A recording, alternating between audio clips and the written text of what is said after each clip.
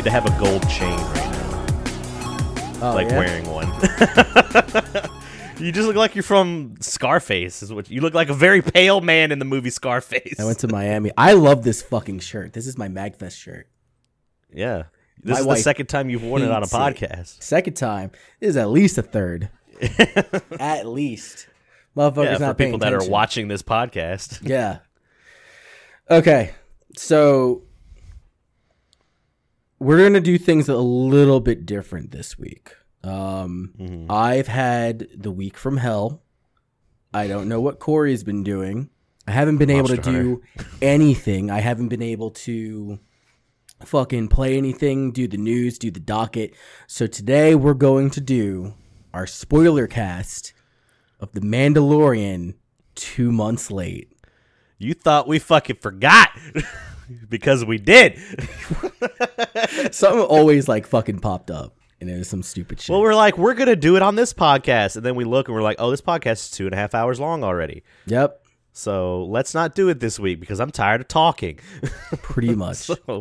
So here's how this is going to go. And you guys at home, you can read along because I'm going to read Wikipedia and then we're going to give our thoughts.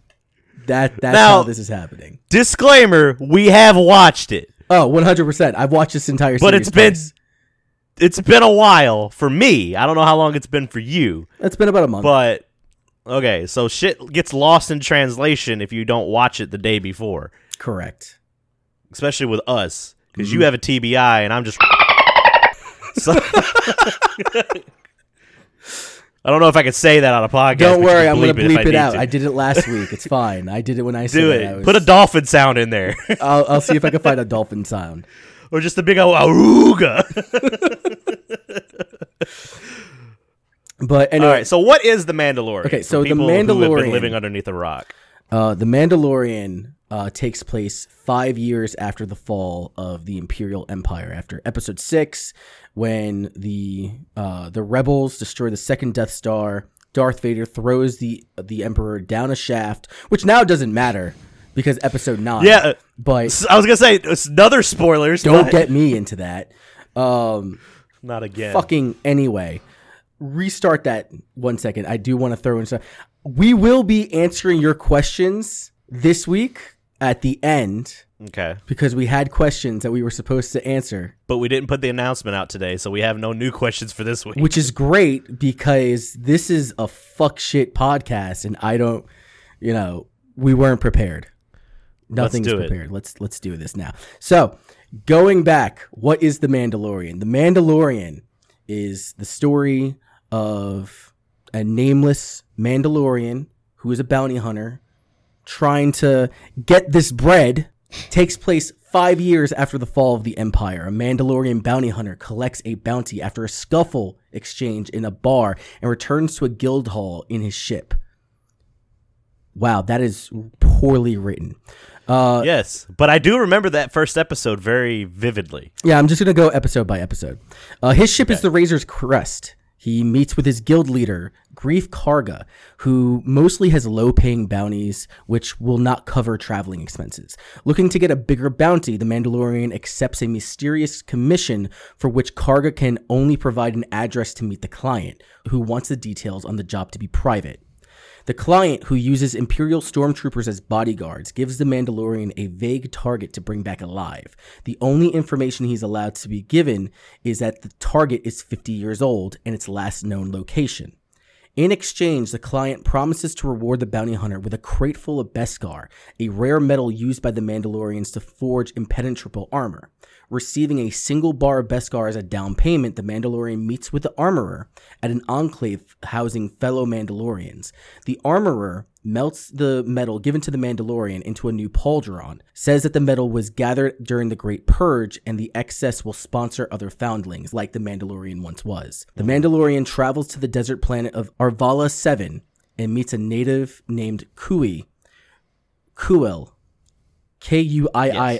Yes. Yes. Who wants to help him so that he can be rid of the criminals and mercenaries who now inhabit the area.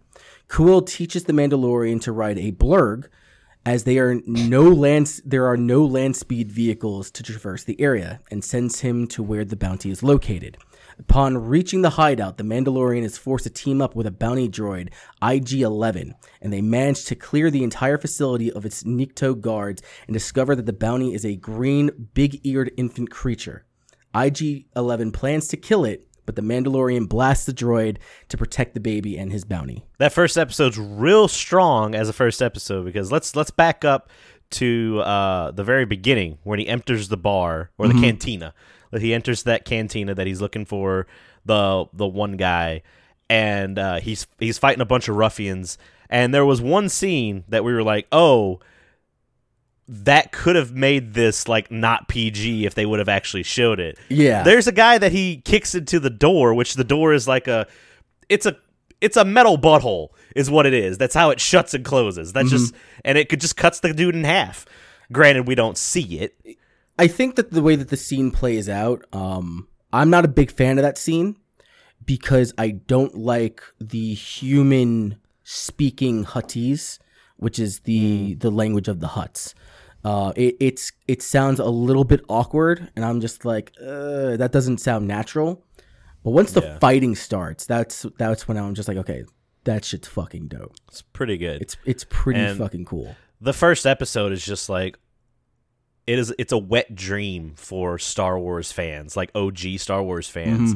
Because you're like, oh my god, there's the Carbonite. Oh my god, there's the Stormtrooper. Oh my god, it's IG-88, but it's IG-11. Like, I don't know. The first episode's real good. It's really strong. Tell me, who was the guy that was in the snow speeder when he was heading back to the Razor Point? That's Brian Posehn. Okay, there you go. He's been in a lot of like, in a few things, a few like nerdy, geeky things. He one-offs on things. Yeah, that's pretty dope. Sad that he got killed. He's a huge metalhead and a huge nerd. Sad that he got killed by that giant kraken. Yeah, that's the thing too. It established that the Mando has a problem with droids. He has something going on with the droids, which you find out later. But that's the whole reason that Brian Posehn's character is even there. And then you have Greef Karga, who's played by Carl Weathers, and that's all I got on that one. So he kind of seems like an asshole in the beginning, but he turns out he's an asshole throughout the entire time. I mean, yeah, like this isn't like happy-go-lucky. We're all friends now. It's like, hey, we're working together now because it's beneficial to both of us. But if something becomes more beneficial to where I have to backstab you, that's 100% what's going to happen. That's what this whole world is, and it's great. So when I heard Carl Weathers, I was not thinking Apollo Creed. I was thinking... You were thinking of LeVar Burton from Reading Rainbow? No, not him. Okay. For some reason, I was thinking of like the short dude from like the old 70s sitcom. Danny DeVito? No. Not... All you gave me was short guy from a sitcom. And Danny DeVito was in Taxi. 70s sitcom short black man. Gary Oldman? Not Gary Oldman, Gary Coleman. What you talking about? Different strokes, yes. Okay. I got it. I thought that was him. Those are totally wrong. That was very Also, wrong. you're racist. That's not racist. That's not racist. You're racist and you don't like short people. I didn't say anything about not liking short people, but regardless, whatever. So, Carl Weathers. Yes. That is his name. Don't edit this out. I want all of this in. I'll listen to the podcast I'll keep the pause a little bit shorter. The pause is great. I was just like... That's it. Anyway, we did the rundown of the first episode. Like, it shows how cold-hearted... Because, like, for a while, like, this is another thing where IG-11, they team up. Like, him and the Mando team up because they have to team up to take out the Raiders. That's what they are. And at the end, you're just like, all right, that's the goal, is to get rid of this target or the goal was to bring the target in, right? But for some reason, IG-88 was going to kill it. No, right. So they're on two separate missions or whatever. I don't believe the IG-88 was sent by the client, which I want to touch back onto the client. When the Mandalorian meets the client, and when you first see like the stormtroopers, like you could tell those motherfuckers have been like scraping by for the last 5 years. They are weathered. They are rough. They are twitchy. That one dude in the corner has PTSD. He's constantly like raising up his blaster. I mean, they've been through a lot of shit. Yeah. So But when he meets the client, and client is Werner Herzog, I think that he was one of the best fucking parts of not only this episode but the entire fucking series. You think he's like the shit until the last episode. Well, yeah, that like once the veil was uncovered to see who is really in charge, it was kind of just like, oh, that was a little bit anticlimactic the way that he goes out. But like that entire time in the beginning, I was loving every single part of like who the client was, because he really gave off this sinister vibe. He was very articulate with the way he said things, and he was very precise and all that stuff. Yeah. So, but also, it was a really strong episode. Like, it got me right into it. The fact that he like showed up with fucking Beskar, I think, is a really good plot device, because they start talking about a little bit of the Great Purge. The Great Purge takes place before, like a while before the Empire falls. I want to say it's even before Luke starts his journey. It was just an event where the Mandalorians it was during a training event at one of the tribes, and these Imperial, I don't know if they're necessarily Inquisitors, but these Imperial forces just came in and just wiped everyone off the face. Well, yeah, so that's the thing too, because the droids that were in the flashback, I want to call them killbots. I know they're super battle droids. The super battle droids. That's all before the Clone Wars. That's during the Clone Wars. I want to say that's during the tail end of the Clone Wars. Well, it's before Order 66, because once Order 66 happens, then like all the droids get replaced with stormtroopers. Yeah. So this has to take place somewhere before or during the prequels as well. I think that we're talking about two different things, because during that time, he was, and we're kind of like jumping ahead here. When the Mandalorian was when his family was attacked by the droids, that was definitely during the Clone Wars. However, the Great Purge took place after the Clone Wars, which I think that you said that, because during the Clone Wars, they were still fighting against the Separatists, and it was the Separatists that were moving in, trying to take over that town or that village or whatever. And that's when the Mandalorians swooped in, murked everybody, and then took all the kids out. Yeah. Okay. Cool. We're good now. The last thing I want to touch on, like that last battle scene, arguably, like, save like one or two, the best fight scene in the entire series. Like that first one. Yeah. I also just realized too, it starts, one of the biggest scenes of the series starts with something to do with a turret, and then it also ends with something to do with a turret. Yeah, it's pretty fucking cool. IG-11, I thought that in the very beginning, I was like, don't trust that motherfucker. Don't trust that motherfucker. I mean, he's a legit killbot. Yeah, he'll fucking murder you. But after like everyone dies and they do that cool like spinny move with the turret, they walk in, they blow the door open, and they find Baby Yoda, which they still haven't figured out a name for the fucking bitch. But they find Baby Yoda. IG-11 is just like, I have to terminate it. And it was just like, what? No.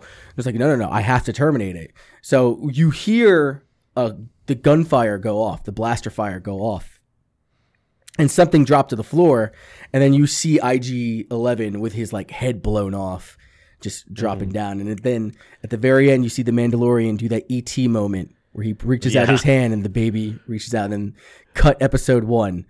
Well, it just sets up to show how badass the Mandalorian still is. You know, you say that, and I do agree with you, but never during the entire series, except maybe like the very beginning of that first episode, did I think that the Mandalorian was invincible. There is a level of, this guy could die at any moment. I guess I don't want to say frailty, but he definitely felt like that he was mortal.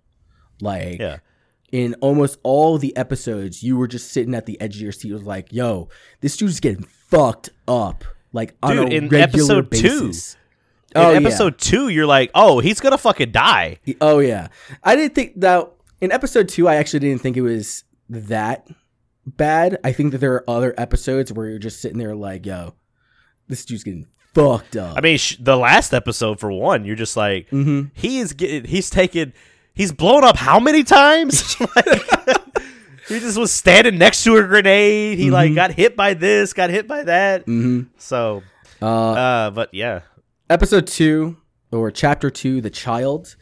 Plot line is, while returning to his ship on foot with the child in tow, the Mandalorian is ambushed by a trio of Trandoshan warriors. He disintegrates one attempting to rush and kill the child, revealing a tracking fob. Upon returning to his ship, he finds that a team of Jawas scavenge it for parts. After a short battle, they retreat to their sandcrawler and stun the Mandalorian unconscious with ion blasts. He returns to his ship, finding it stripped bare and all of its weaponry stolen. With the assistance of Kui, he begrudgingly bargains with the Jawas to return the ship parts in return of retrieving the egg. The Mandalorian locates a den with a mudhorn, a large horned beast inside, throwing and battering him around out in the open. With his weapons failing and his armor heavily damaged, the beast charges to finish him, but the child uses the Force to lift the beast, allowing the Mandalorian to stab and kill it. He returns with the egg, and the Jawas cut it open and eat the contents. He and Kui repair the ship, and after which Kuil turns down the Mandalorian's offer of reward and crewing his ship. After parting his friends, the Mandalorian takes this child to space, and the child wakes up for the first time after exhausting itself using the Force. So, what'd you think? The mystical samurais finally come into play. You thought they weren't going to be in here. I'm not going to just sit there and say mystical samurais. There are no Jedi so far. I mean, I knew that it was eventually going to happen. Lore-wise, the Yoda, for lack of a better species term, the Yoda race are extremely Force sensitive, specifically with the light side of the Force. So it was just bound to happen. Yeah, I mean that's basically what the key points from this are. You see that the child uses the Force, and also the Mudhorn is iconic because it becomes the Mandalorian's symbol later down the road. Yes, I think they call it's his sigil. Yeah, there you go. I think they call it his sigil. And it's referenced a few times because when he meets back with the armor, which I think it's, we're pushing into the next episode. He tells the armor, he's like, I had a target where I had an enemy that I was fighting, but he did not know that he was my enemy, and he saved my life. When they were talking about the Mudhorn, but the enemy that he was really referring to was the child. At which point, with episode 2, it's pretty straightforward. I like the chase scene, the climb scene, the little bit of Uncharted that was going on with the Mandalorian climbing up the sandcrawler. It was pretty funny. Like rocks thrown at him. Throwing rocks at him, and then finally, like, once he reaches the top, they fucking electrocute that motherfucker, and they EMP the shit out of him. He just fucking drops. The stupid shit with the egg. You're like, what is this egg? You're like, oh no, they're just hungry. It's like a delicacy. It's like ice cream or something. But to be quite honest, I was a little bit underwhelmed with this episode. It was okay. It was entertaining, but I didn't think it was like. I think it's just a filler episode. Yeah, it wasn't anything It's special. coming off the hype of the first episode, so it's not going to be... There's not many things where you're like, the episode 1's really good, but episode 2 was even better. That's not the case. Not the case in this one. However, with episode 3, The Sin... 3's pretty good. That one is pretty good. In episode 3, the Mandalorian delivers the child to the client. He asks about the plans for the child, but no answer is given. When the Mandalorian returns to the secret Mandalorian enclave, where he gets his damaged armor replaced by the armorer, who forges him a full curliss from some of the Beskar reward. Another Mandalorian berates him for working with the former agents of the Empire, who are responsible for their predicament. The armorer diffuses the situation by reminding them that the way of the Mandalore. Returning to the guild, the Mandalorian learns from Greef Karga that everyone in the guild had a tracking fob for the child. Greef implores him to take some time to rest, but the Mandalorian insists on taking another job. He asks Greef if he has any idea what the client had planned for the child, but Greef says that he did not ask because that would be against the guild code, telling him that he should forget about it. Despite accepting new assignments and starting to prepare his ship to depart, The Mandalorian has a change of heart in the very last moment, decides to turn back and infiltrate the client's base of operations. Killing many Imperial stormtroopers, he rescues the child from a laboratory. On the way back to his ship, the Mandalorian is ambushed by other bounty hunters and Greef Karga, who demanded he hand over the child. After he refuses, a firefight breaks out, leaving the Mandalorian heavily outnumbered and cornered, but the warriors from the Mandalorian Enclave unexpectedly arrive, attacking the bounty hunters and giving the Mandalorian cover to escape. Ambushing the Mandalorian on his ship, Greef gives him one last chance to surrender, but Mando outsmarts him and shoots him, ejecting him from the spacecraft. The child's hand appears, reaching up to the console from below. The Mandalorian unscrews the control knob that he had berated the child for playing with at the beginning of the episode and drops it into his hand. This episode was real good. Also, before we get into it, can we just say that the Armorer is the best fucking character? I fucking love the Armorer throughout this entire series. She had like this aura of mystery, and you knew that she was a badass bitch. And they waited until the very end to prove that point. Yeah. Also, she has Viking, like, fucking fur cape on her. I'm like, yeah, she's fucking awesome. She's got the best design out of anybody in the series. Like, I love the Mandalorian's suit of armor, his outfit. Fantastic. But hands down, the best fucking character design has to go to the Armorer. She's fucking badass. I mean, when we went to MagFest, we saw tons of, like, different... It's not just The Mandalorian or Boba Fett. Mm-hmm. They were just Mandalorians with their own spin on things. And that was the one thing I was like, dude, we can't really cosplay many things, but we could probably cosplay some cool-ass Mandalorian shit. We can do, like, some fat Viking Mandalorian type shit. That would be... I didn't tell you that I'm sorry, but there is a Viking armor in Monster Hunter. I didn't tell you about that. I'll show it to you later. And it's actually super early in the Iceborne and easy to make, too. Okay. I want it. Yeah. Like, we saw... Like, this episode was great. Like, because the show does a really good job of being like, here's a bunch of shit that happened. Mm-hmm. And then this is kind of our... It's kind of like how Game of Thrones did it. Game of Thrones had a lot of build-up, and then they'd have, like, the pinnacle, like, episode 9 of every season was like, boom, this is where shit's gonna happen. You know, Battle of the Bastards, the Mountain versus the Viper, and a bunch of other things. And then you have a cool-down episode. And I feel like The Mandalorian did a little bit of this as well. Mm-hmm. They don't really go into it, but there's one thing that I really want to... point on, because they just say, oh, he comes in and beats the shit out of the stormtroopers and some shit like that. Like, after he has a conversation with the client, he actually has an assistant that is trying to take care of the child and trying to study the child. Meanwhile, the client is just like, I don't care, extract the force out of the kid. I don't give a shit how you do it. But when the Mandalorian has that change of heart and goes back, there's one piece of equipment that he's given, and I think they're called whistling birds. Oh, those are fucking cool. Those things were cool as shit. So it's like this thing that goes on their arm, and they're like little mini rockets, and he just like flicks his wrist and they all go they're homing rockets. Yeah, it's so fucking dope. But they're rare because they're made of the Beskar. The Beskar. Yeah. That's why it's important. So it's like they're like super fast, like whistling darts, and like that scene was fucking dope. Did you ever watch Guardians of the Galaxy? I have not. It's one of the characters has the guy that plays, I can't think of his name. It's the blue guy that Merle from Walking Dead plays him. Okay. I know who you're talking about. He has a weapon where it's an arrow that he whistles and it just attacks shit. Mm-hmm. Okay. So, yeah, it's really cool. Okay. But that's what it reminded me of when I saw it. But this episode was really, because so I don't know if you ever watched like the Daredevil series, but Daredevil excelled whenever it was fight scenes like in a closed space. Mm-hmm. And that's what I felt like this episode was. A lot of it was fighting in closed space until the end, where it's like an open fire fight in the streets of the camp and everything. Yeah, I got to give it to the director getting all the camera work in. That almost felt like a fucking video game when he was going down each of the corridors. Was and just Deborah Chow on this episode. Fucking shit up. Like, you knew that the Mandalorian was a badass from episode 1 when he took out everybody at that fob. But in this episode, it felt like a fucking spy movie. where he was just going Yeah. in, quickly dispatching motherfuckers left and right. And then that ending, Catching him on fire. oh yeah, his flamethrower, yo, so fucking dope. So fucking dope.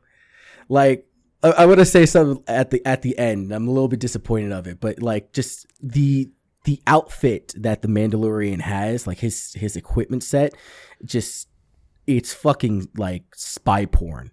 Like, I want it all. It's so fucking cool. Well, this is at the end of this episode too. You get why, like because a lot of the Mandalorians have jetpacks, but he does not. Yes. And he, even at the end, he says that he sees one. He's like, "Man, I got to get me one of those." Yeah. Which fast forwarding to the end, like he's on his way back to the ship, and that's when he gets like completely surrounded.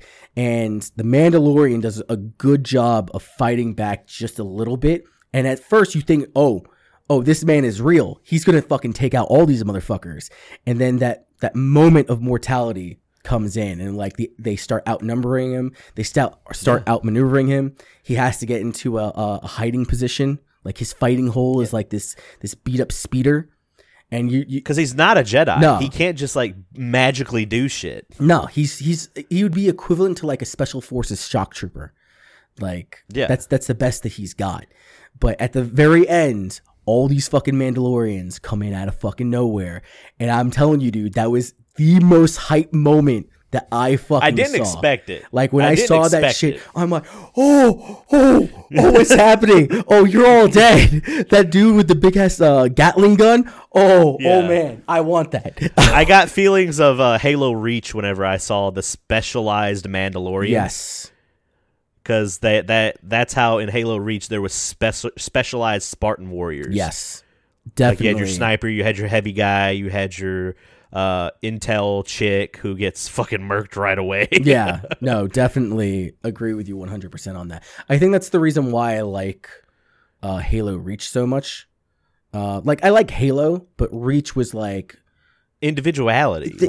They're essentially the Power Rangers of the Halo series. Yeah. The one dude that has like he's a Spartan warrior or a Spartan whatever, but he has like just a skull on his helmet or something like that, and he's like always carries a shotgun everywhere. Oh, is that the one I'm thinking of? Was that the sniper? He's the one that at the end he's in the turret on the last mission, and Arbiter comes up and stabs him in the chest with a beam sword, and he goes "fuck that" and just starts punching the Arbiter in the face. I forgot all about that. I need to replay that game. For that Halo reason. Reach is dope as shit. Yeah. Like that story mode, it's one of my favorites. Yeah, no doubt. But on the Mandalorian, that last fight scene where they all just come in, and he was just like, "Yo, get out of here." And I'm just like, "But what about you guys?" And it's like, "No, we'll handle our own. This is the way." And I'm like, "Okay, fine, this is the way," and just bounces the fuck out of there. I'm really upset that is essentially the last time that we see the Enclave. I was really hoping that they would show up later to like see their force in numbers. That's really my only complaint about that. But as far as this episode is concerned, it's one of my favorites. Top 3, hands down. We also have to talk about the amazing matte paintings that are showed off at the end of every episode. Yeah. That portray the events that happened in the episode. Like there are many in those, especially in this episode, where I was like, I would buy that art and put it up in my house. Mm-hmm. Coming from the guy that fucking hates Star Wars, I would put that up in my house because it looks beautiful. Yeah, no, 100%, absolutely. But you said something about a shock trooper, right? Doesn't that lead us into our next episode? That does lead us into the next episode. So Chapter 4, Sanctuary, the Mandalorian and the child travel to Sorgon, a sparsely populated forest planet. A village of farmers are pillaged by raiders. The Mandalorian soon lands on Sorgon, looking to hide from the guild with the child. In a local restaurant, they come across a suspicious mercenary, who is played by Gina Carano. The mercenary identifies herself as Cara Dune, a former rebel shock trooper who had left her position and is in hiding on the planet, which she asked the Mandalorian to leave. Back at the Razor Crest, the Mandalorian is approached by 2 villagers, hoping to hire him to drive off the raiders. He accepts in return for lodging in the isolated village and uses their payment to hire Dune for extra help. Once at the village, a widowed mother named Omera, who is played by Julia Jones, takes them in and offers them food. Dune and the Mandalorian find a set of tracks in the mud outside the village and identify that the raiders have an Imperial AT-ST. a small armored walker with heavy guns. Dune insists that the villagers leave and make their home elsewhere, but they refuse and decide to fight. The Mandalorian and Dune show the farmers how to defend themselves and then set up traps in the krill ponds for the AT-ST. The Mandalorian and Dune infiltrate the raiders' camp to provoke them into attacking. The AT-ST then clashes them back to the village but stops short of the krill ponds. The Klatooinian raiders then attack the villagers while the AT-ST shoots the village with artillery fire. Dune then gets beneath the AT-ST, shooting into one of the viewports. The AT-ST takes the bait and steps into the pond, sinks, and then falls over. The Mandalorian then throws a thermal detonator into the walker, blowing it up, and the raiders flee back into the forest. With peace having been returned, the child plays happily with the other children. The Mandalorian tells Dune and Amara that he plans on leaving the child there as he feels it would lead to a better life for him. However, a Kubazi bounty hunter from the guild takes aim at the child from the trees. Before he can fire, Dune shoots him in the head from behind. The Mandalorian realizes that the child has to stay under his protection, and he bids farewell to Amara and Dune and leaves the village. So, Cara Dune is pretty hot. I'm not attracted to many white women. I don't think she's white, dude. Like she looked white. Am I wrong? So Gina Carano. So for people that don't know, the first time I ever saw Gina Carano, oh yeah, she was born in Dallas. So I mean, she looks pretty pale, but oh wow, she's an MMA fighter. Yeah, dude. Oh, she's 8-1. Yeah, dude. She knows Muay Thai and Gaido Jutsu. Calm your pants. Oh man, that's dope as shit. You know she was in the Deadpool movie, right? No. Yeah, she was in the Deadpool movie. She's the one that fought Colossus. Oh, that's fucking dope. Yeah, she's fucking awesome. Okay. She's really cool. I really like her, and she's very attractive. Okay, yeah, no. Tiff loves her. She was just like, yo, that's my bitch. I need to take her home Perfect. with So me. you're good with so it. Yeah, no. It's completely fine. All that is fine. Yeah, I like her backstory too. Mm-hmm. How she's a shock trooper. So to kind of like get for the rebels. That, so she's considered to have gone AWOL. I don't remember if she said that she was part of the Imperial, the Imperial Army, but she was tortured, and because of that, she was just like, I just need. My entire life's work is to kill those fucking imps. So she worked as a shock trooper for the Rebel Army, just taking them out. And I think they named like a few planets that I caught on to. There were some major battles there, so I'm just like, oh, cool, that's some dope ass fan service. And then she was like, once that stupid fucking Jedi blew up the Death Star and collapsed the Empire, I was out of a job, and I'm not just going to sit around and do nothing. Like the way that they explain it in Wikipedia really downplays like the level of attitude that this baller she's not happy that they won the war. Yeah, no, she wanted the war to like perpetually continue, just enough that the Empire continually like comes to fight back, just so she can fucking kill them. Yeah, I mean, she had job security, and she got to do something she loves. Exactly. So super respects to Cara Dune. Outside of Cara, I think that this episode sucks. I am not a fan. It's a Firefly episode, like Scotty said. Okay. Like, it's the typical, like, we found an encampment that... It's the Western episode. Like, you've seen this formula in Westerns all the time, where they come up to a... Not good Westerns. Like, that stupid shit like Gunsmoke. Like, family-based Westerns. Like a bunch of them, like they've been done in like cartoon, like a bunch of shit. Mm-hmm. But it's fine, like it's okay. I like how they take the AT-ST. When we're like, I'm like, oh, it's an AT-ST. Who fucking cares about an AT-ST? Like those can be blown up, no problem. Because when I think of the walkers, I think I'm like, oh, the AT-ATs are the bad ones. Like the AT-ATs are the ones that will just fuck up everybody. But then the AT-ST, I'm like, those. But I'm also grew up on Star Wars where it's all Jedi shit. Okay, where they can just be like, whatever, we force pushed it away. Yeah. But you got normal people trying to take down this big ass, like, it has. I guess they put like LED light strips in the eyes to have like red, like to have it glow red eyes. Either that or the dumbass was like starting a fire in the background, and it just because that's not natural. That's not like regular ass like lights that you flick a switch and it comes on. Nah, No. somebody was burning some shit in the background because it was constantly like flickering, and it gave it that demonic look where it's just like, oh, it's not just here, it's back from the dead. Because it's all fucked up too, and you were just like, oh wow, they salvaged that shit. Yeah. But no, I mean, it's okay. It's another, I call a filler episode. Like it's not so much filler. I would say it's setting up to be like the Mando has to be with the child at all times. Even if the child is always going to be in danger, it's going to be in more danger if he's not with the child. I think that the purpose of the episode was to kind of flesh out the Mandalorian as a character, but they're kind of like piecemealing it to you. So like one of the major plot points is that one, fucking Omera wanted that dick 100%. Hardcore. She was like, my daughter loves you. I'm not married. Your girl Cara is totally telling you to bag me. You should do this. And he's just like, nah, son, this ain't the way. What's important is we don't see him, but he does take his helmet off in this episode. Yes, and like that was one of the big things that he was touching on, because he was just like, I cannot take off my helmet.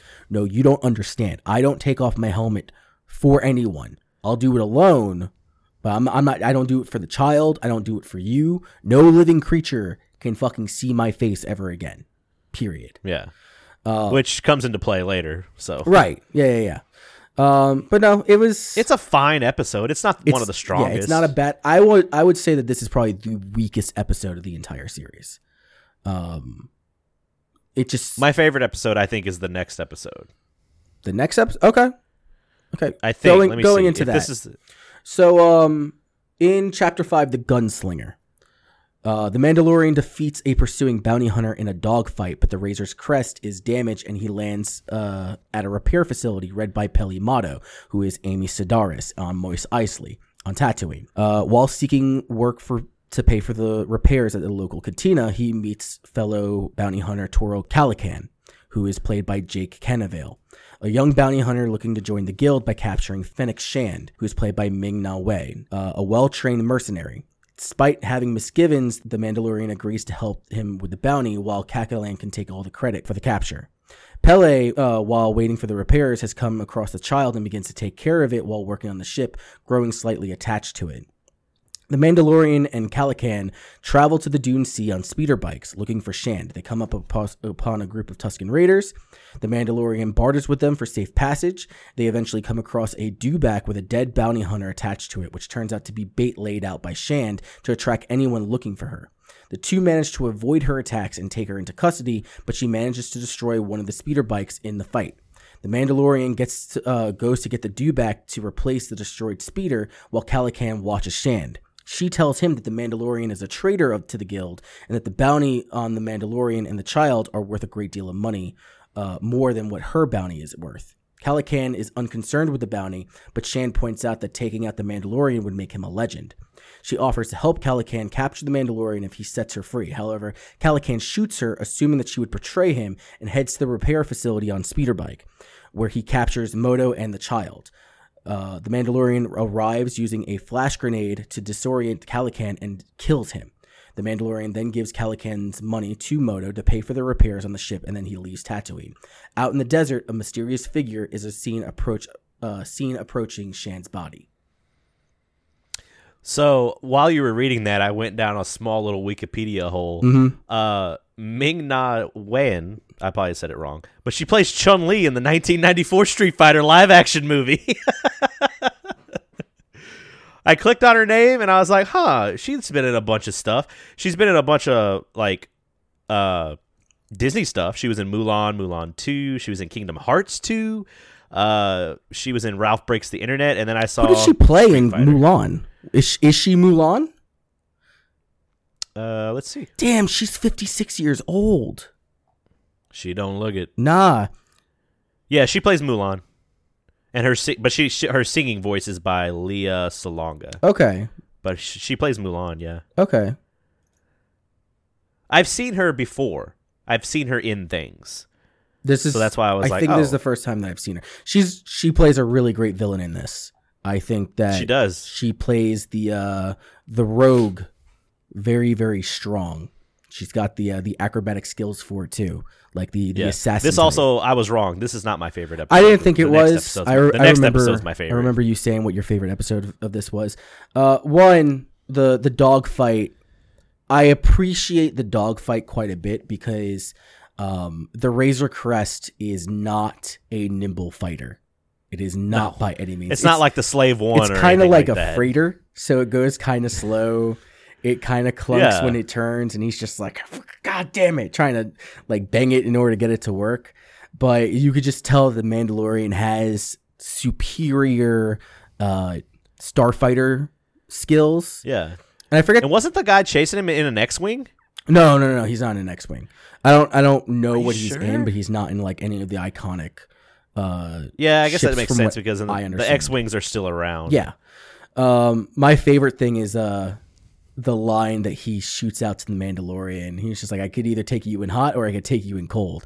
And he's just like, nah, bitch. Hits the brakes, gets behind that motherfucker. Yeah. He's like, that's my line. He just fucking kills him. And I'm like, oh, that's fucking tight. I like that. Besides that, the rest of the episode's fine. Like, again, I guess this just sets up that this is like, I just feel like this is like a filler episode again. So if it's a filler episode, I like it a lot more. I think that what this is really showing is that the Mandalorian is willing to take on somebody else and kind of teach him how to do shit.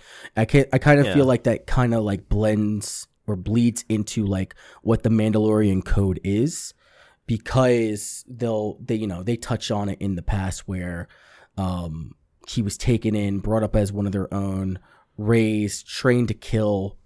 And he's kind of doing the same thing in good faith with this kid. Yeah, he's getting compensated out of it, but at the very least, he's willing to teach him the tools of the trade. He's not like some other douchebag where it's just like, hey, hold my gun.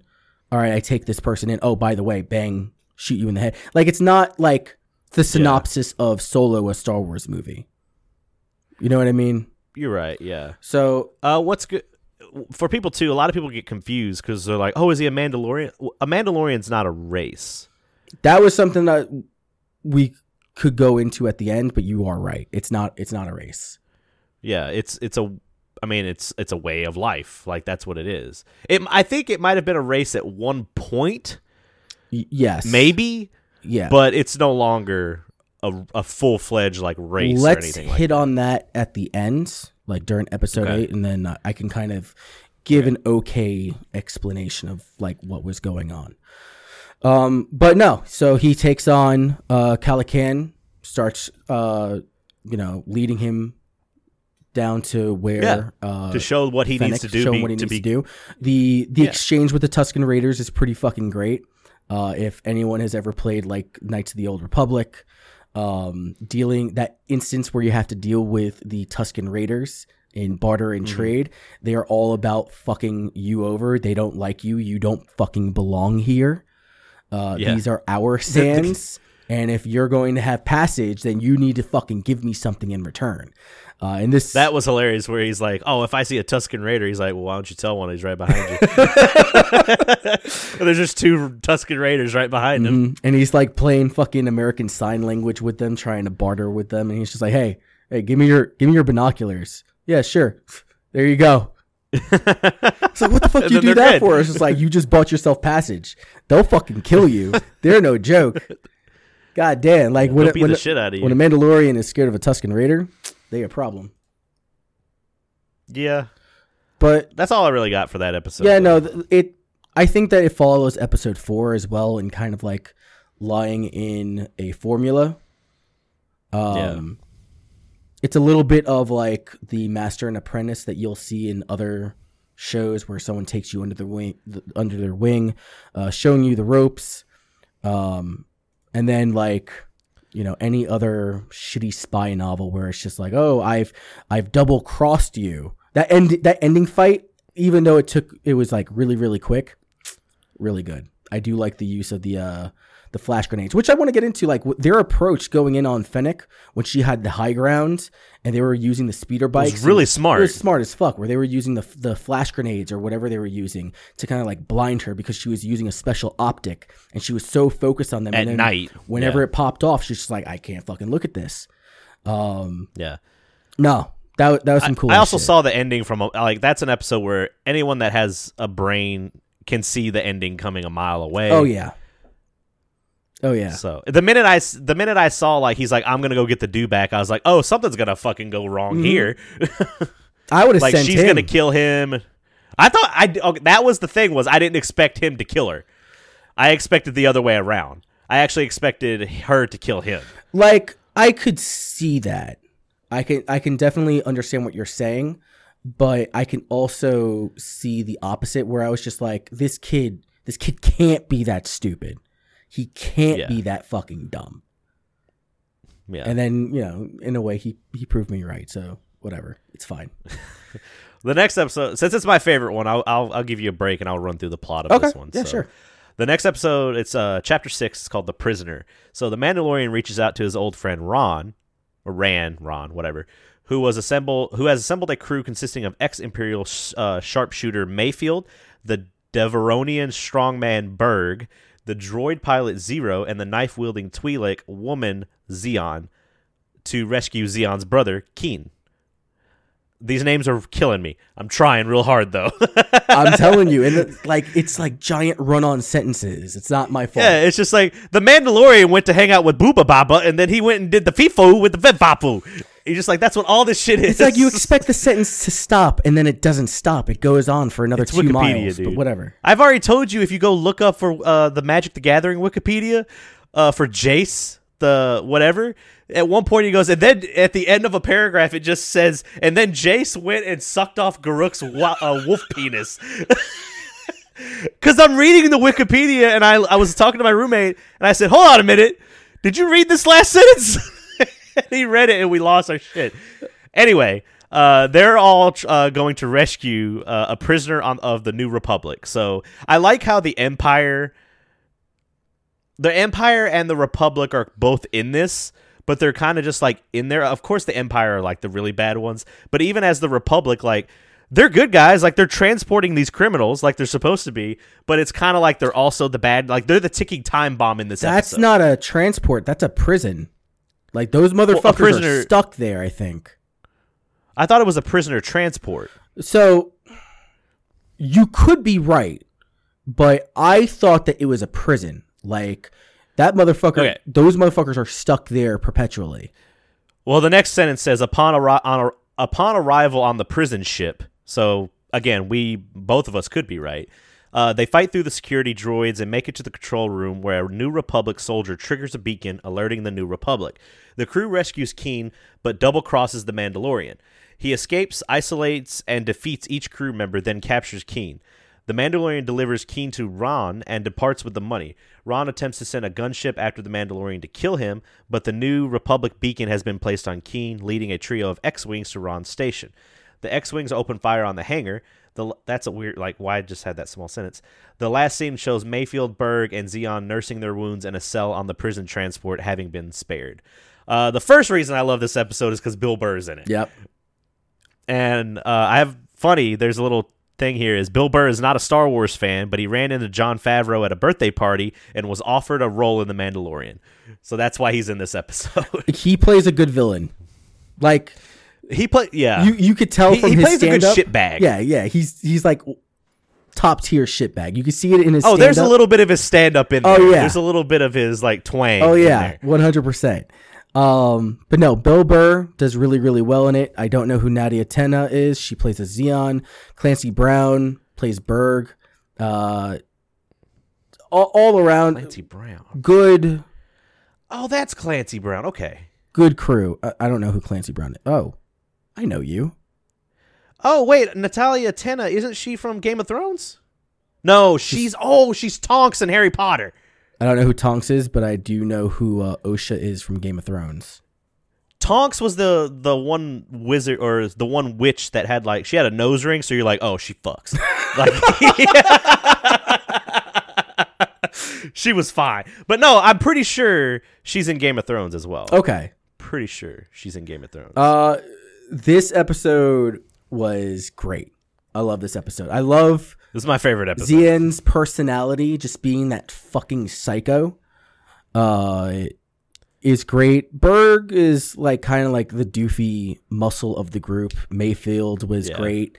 To be honest, Zero is fucking annoying, but you don't see a whole lot of him. Oh, he's the guy from the Community.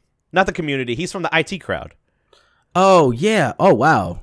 I didn't know that. They had a lot of people in this episode. Yeah. Nah. The approach when he gets on Ran, you immediately know that there is something going on. Like, these two are not jiving. Ranzer is They've really worked together distant. before. They were apparently like really close at one point, but then they talk about how the Mandalorian just up and dipped out and never came back, and that's why Zien's got a target on his back. She's like doing like this very sensual, like I'm gonna kill you type thing that's going on. It's kind of weird, but it's fine. It's like a sexy I'm gonna kill you. Yeah. Mayfield is kind of like, I was a sharpshooter. But I'm not a stormtrooper. I was a sharpshooter. Stop calling me a stormtrooper. Like that really loud, arrogant type shit that you expect from Bill Burr. Like, you're waiting for Bill Burr to be like, hey, fuck you. Like, at any moment. Because if this was a rated R series, those would have been the first words out of his mouth. He'd be like, who the fuck are you? Yeah. Like, that would have been exactly his first words. Yeah. Berg is probably my least favorite character out of it, even though Zero is annoying. Zero is just kind of like that know-it-all, like... I mean, he's a droid. Yeah, whatever. So he's not as cool as IG-11 or IG-88, but no, he's fine. I love how Mark Boone Jr., who plays Ran, he just never changes what he looks like in anything. If you've seen him in The Mandalorian, and then you saw him he was in that movie 30 Days of Night. He was in Sons of Anarchy. He was in Sons of Anarchy. This man has never changed his look for any role he's ever been in. Nah. It's great. But no, getting to the ship, you could feel the tension the entire time that they're on the Razor Crest. They're constantly like fucking with his shit, and to the point where I was getting fucking anxiety. Where I'm like, yo, leave his shit alone. Leave it alone. Stop being a fucking douchebag. And they're constantly like poking and prodding him. And then and that gets to the point where they find the baby. Right. So they were just like, the fuck is this? This is a pet. Do I eat it? What are you saving this for? But then they finally get onto the prison ship. And they're trying to make it through without alerting any of the guard droids. Surprise, they fuck up because Berg's a dumbass.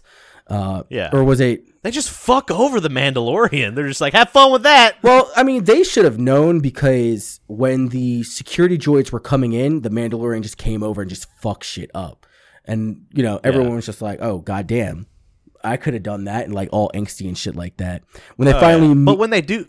Go ahead. Oh, I was going to say, but when they do the double cross... it kind of becomes a haunted house horror kind of like movie a little bit. To the point where it's almost funny. Yeah, where you're just like, especially with Bill Burr's character, because he is a fucking coward.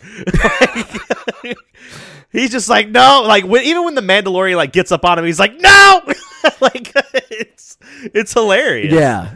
Before we start touching in on that, the scene where they meet up with the rebel trooper, and he's got the tracking fob beacon for the X-Wings, and it's just like, don't fuck with him. He's got a fob on him. Don't fucking kill him. And Tweely, this bitch is just constantly like, yo, I don't give a shit. I don't care. I want to fucking kill you. And I don't remember who actually ends up pulling the trigger, killing him, and setting the fob off. I think he falls, and doesn't the fob like activate when he falls? Because she kills him. She throws a knife in his chest. I don't remember how it actually activates, but they all realize that it activates, and they're just like, yo, we need to find this motherfucker now. And so there is no negotiation with that fob. When that fob is registered, the X-Wings show up and they blow up the prison ship. Yep. That's what they do. They run in, they find Kin, or Keen, however you say his name, and as they're having their short little reunion, they knock out the Mandalorian, throw him into the ship. Zero is still waiting on the ship, not realizing that the baby is there. And then The baby's just creeping is around. waiting like a for little gremlin. the guys to do their extract. During that time, the Mandalorian breaks out, goes to the control room, shuts down all the lights. But when he's in the middle of doing that, Berg shows up, and then they go into a one-on-one fight. That fight was pretty dope. Berg is obviously a super strong motherfucker. At one He can't point, deal with doors that come sideways. yeah, no, he though. can't deal with swords. Like when I saw that, I'm just like, oh, they chopped his face. Like it's not he's his head, in it's half, his like face. So He's in half the wrong way. yeah, so they fought all around that small ass control room, and I want to say that he kicked him off. He tried using fire on him, it didn't work. Like he tried using the Mandalorian tried using his flamethrower, it didn't work. Then the Mandalorian like kind of kicks him out and shuts the blast door coming vertically down on him. And as it's coming down, it's like he almost has it. And then Berg just like stands up and holds it up. And he's like, yeah, "Fuck motherfucker, you." I'm a strong ass bitch. And then he's just like, well, here's door number 2. The sideways blast doors. Closes it and like cuts his face off. I was just like, That's what we thought. yeah, that's what we thought. Because when I saw that, I'm just like, oh. Well, because we were teased with the first episode where the one guy gets cut in half. Right. So you're like, okay, maybe this happened and they didn't show it. No, what it but is at the that end, the motherfucker has a strong ass jaw, but that's neither here or there. he's got a rough chin on Got a him. rough ass chin on him. Then he shuts down the lights.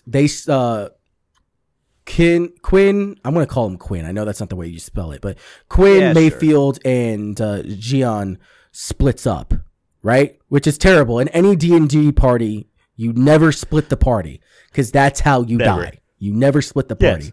Yes. Next person to get fucked up was Gian.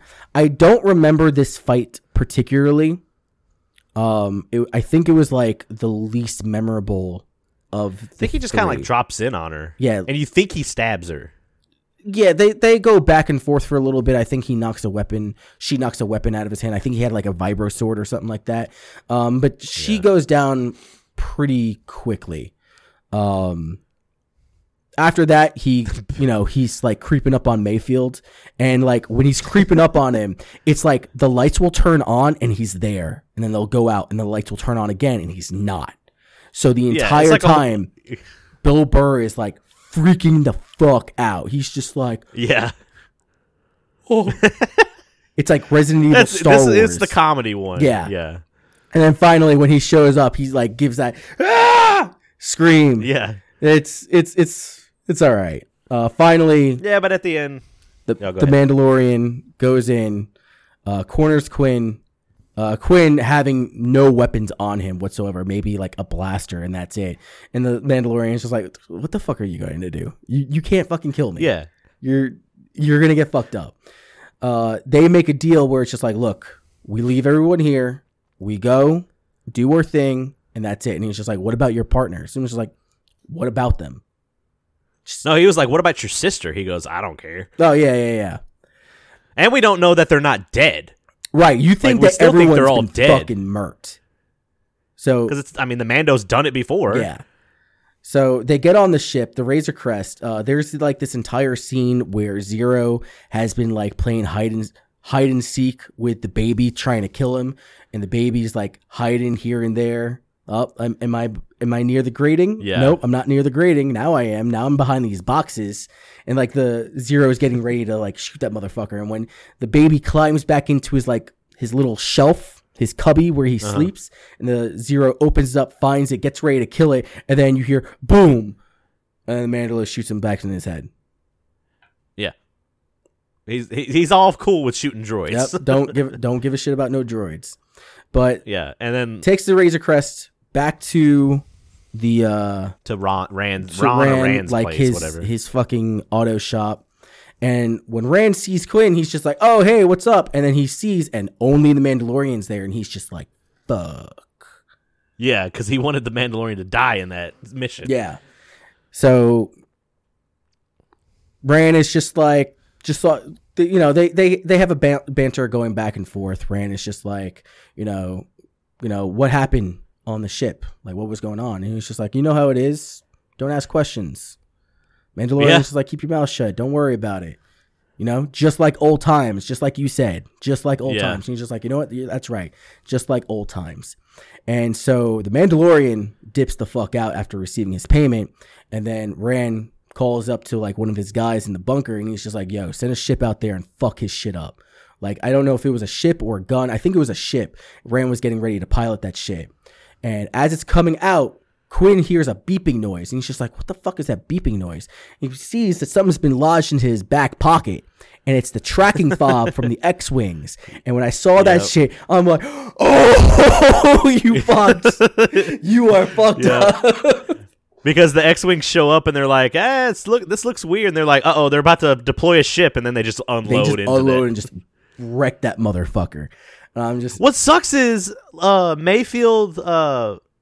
Zeon and Berg are just on that ship, which no one knows is there now. Yeah. Because the person piloting it is dead. The X-Wings have killed what they thought what the tracker was on. Mm-hmm. So now it's just lost in through. Space. They're all dead. They all died. Well, so I would think that, and it might be cool if they do show up in a later season where they were able to get out and they piloted themselves and got out and all that stuff. Like, they could do that later down the road. Like, something just shows up one episode, you're like, Bill Burr's back, you're like, what the fuck, Mayfield? So I could see them doing that. Like, I could see them, like, that being a possibility. I think that the better option would be to not. The reason is because I think that having a definite end to certain villains, especially side villains, kind of pulls the story better. Or like pushes the story better. We have a larger villain now that we have to worry about, which brings us into these next few episodes. Right. These next two episodes. Right.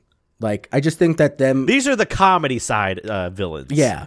I just feel like them bringing back those villains would be a little bit of Deus Ex Machina, because at the end of the day, nothing matters. Like, whatever the Mandalorian does doesn't matter at that point. You know what I mean? Right. Yeah. But that's all about it. Like, in that line of work, though, like, if you don't end up killing someone, you might see him again. Yeah. So. Next episode is Chapter 7, The Reckoning. The Mandalorian receives a message from Greef Karga. Karga's town has been overrun by Imperial troopers led by the Client, who is desperate to recover the child. Karga proposes that the Mandalorian uses the child as bait in order to kill the Client and free the town. In return, Karga will square things away with the Guild, which will allow the Mandalorian and the child to live in peace. Sensing a trap, the Mandalorian recruits Cara Dune and Kuiil the Ugnaught, that wasn't there before earlier, to assist him. Kuiil has also rebuilt and reprogrammed IG-11 to act as a nurse droid instead of a bounty hunter. And the group journeys over to Navarro. Upon arrival, they meet Karga and his associates, but en route to the town, they are attacked by Minox. Karga is injured, but the child uses the Force to heal his wound. In return, Karga shoots his associates and explains that his original plan was to kill the Mandalorian and take the child to the Client. But after the child saved his life, he could not go through with it. The group formulates a new plan. Karga will pretend that Dune captured the Mandalorian, and all three will enter the town to meet the Client. Meanwhile, Kuiil will return the child to the ship. During the meeting, the Client receives a call from Moff Gideon, whose stormtroopers and death troopers surround the building and open fire, killing the Client, and Gideon arrives and boasts that the child will soon be in his possession. In the desert outside town, 2 scout troopers track down and kill Kuiil and kidnap the child. The last shot shows Kuiil in a heap on the ground. That was the most saddest part. I was like, no. Yeah, it was rough. He was a pure character. Like, he was like the best character. Like, as far as like morality or, you know, just a general like honest to good soul. Like, out of any of the characters, the one who didn't deserve to die ends up dying. He died. Yeah. What does he always say? I have spoken. Yeah, that's what he always said. I have spoken. Don't stop talking to me. I have spoken. This is what we're doing. I have spoken. This was a good episode. I'm not going to say that it's my favorite episode. However, it did reveal certain things about the child that are interesting. And there's one thing that I said at the beginning of the podcast, or at the beginning of the episode. Generally, the Yoda race has been attuned to the light side of the Force. They have lights, and if you've ever played like Knights of the Old Republic or looked into the lore of Star Wars as far as the Jedi and Sith are concerned, you would know that there are light side moves and there are dark side moves. And there's been kind of a restructuring of the lore and content since Disney took over.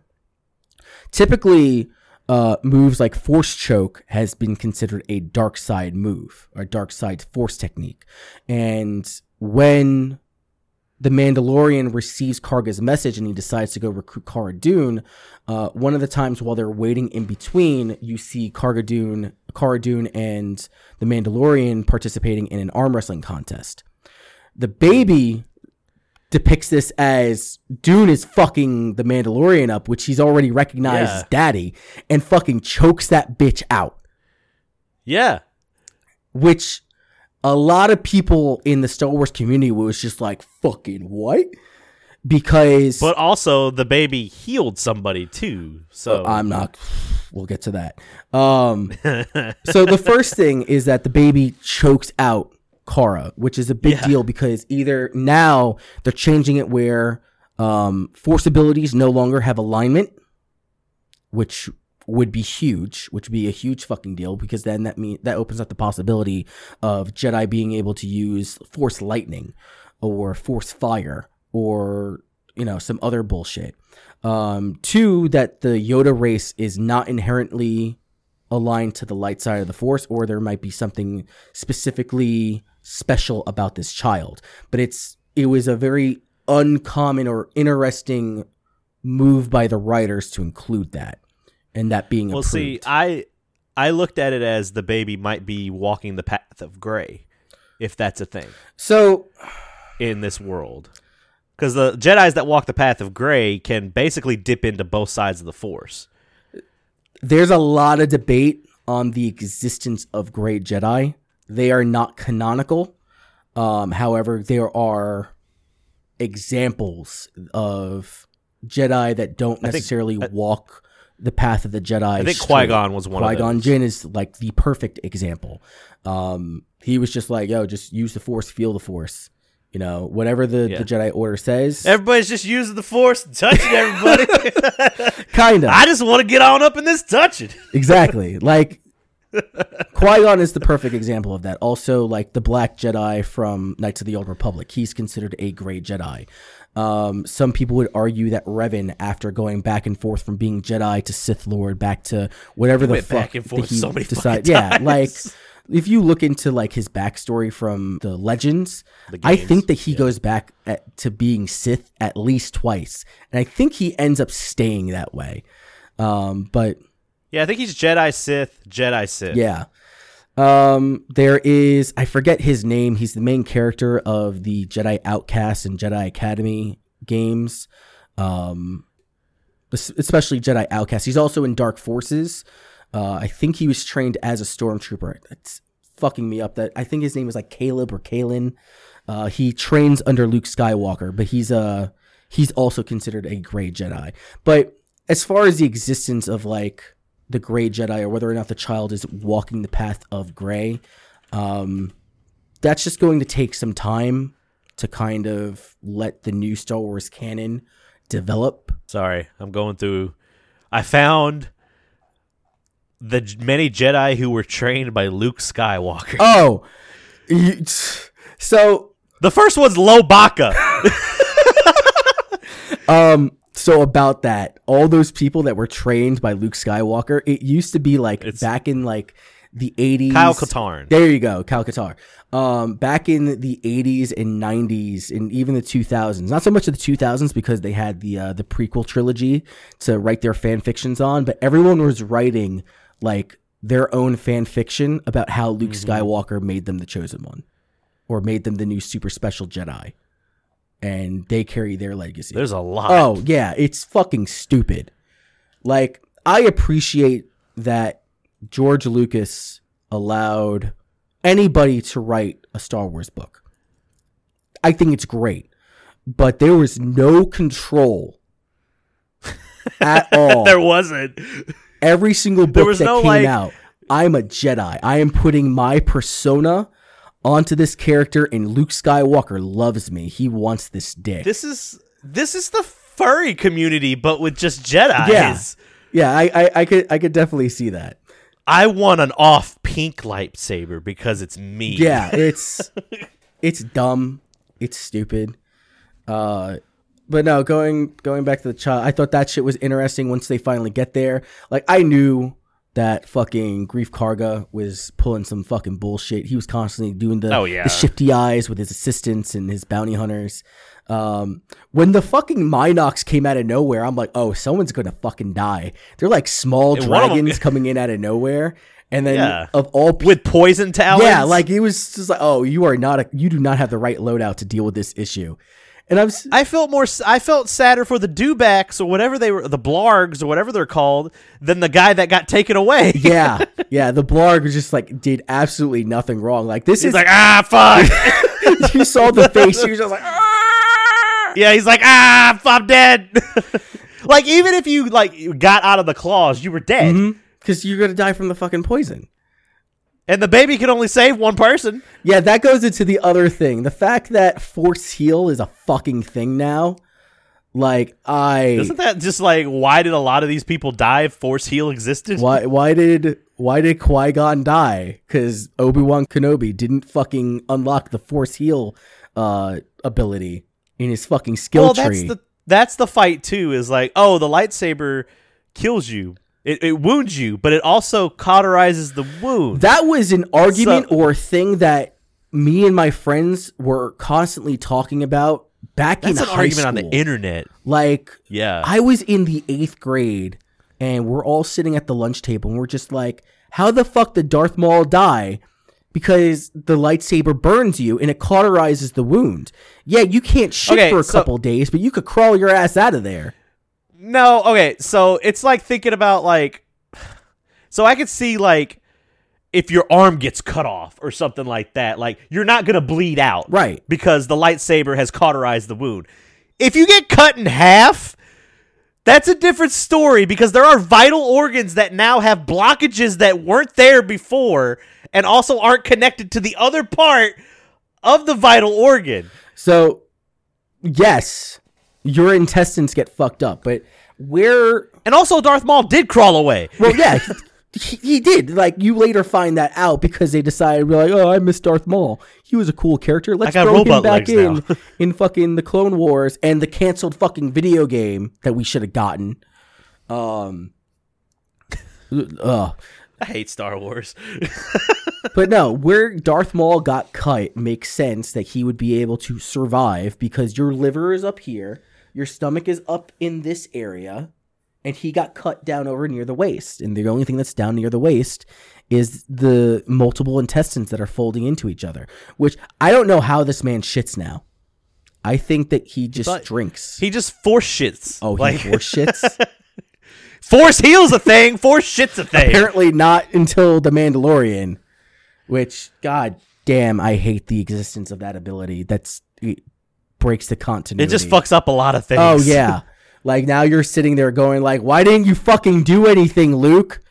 Why didn't you... You could have just force healed Anakin also. Like... Yep. All that's a fucking problem. Anytime a Jedi gets struck down by a blaster, you could just be like, all right, if they didn't die right away, we can have fix like this. The dedicated Jedi healing battalion. Just go out there and just be like, heal. The Jedi medics. Yeah. It would have been a thing. They would have been the most important motherfuckers out in the battlefield. Yeah. Stupid. Heroes never die. Yeah, exactly. Anyway, so Carl Weathers gets like ripped up in the leg. Baby uses, Curaga, heals the motherfucker. Fuck you.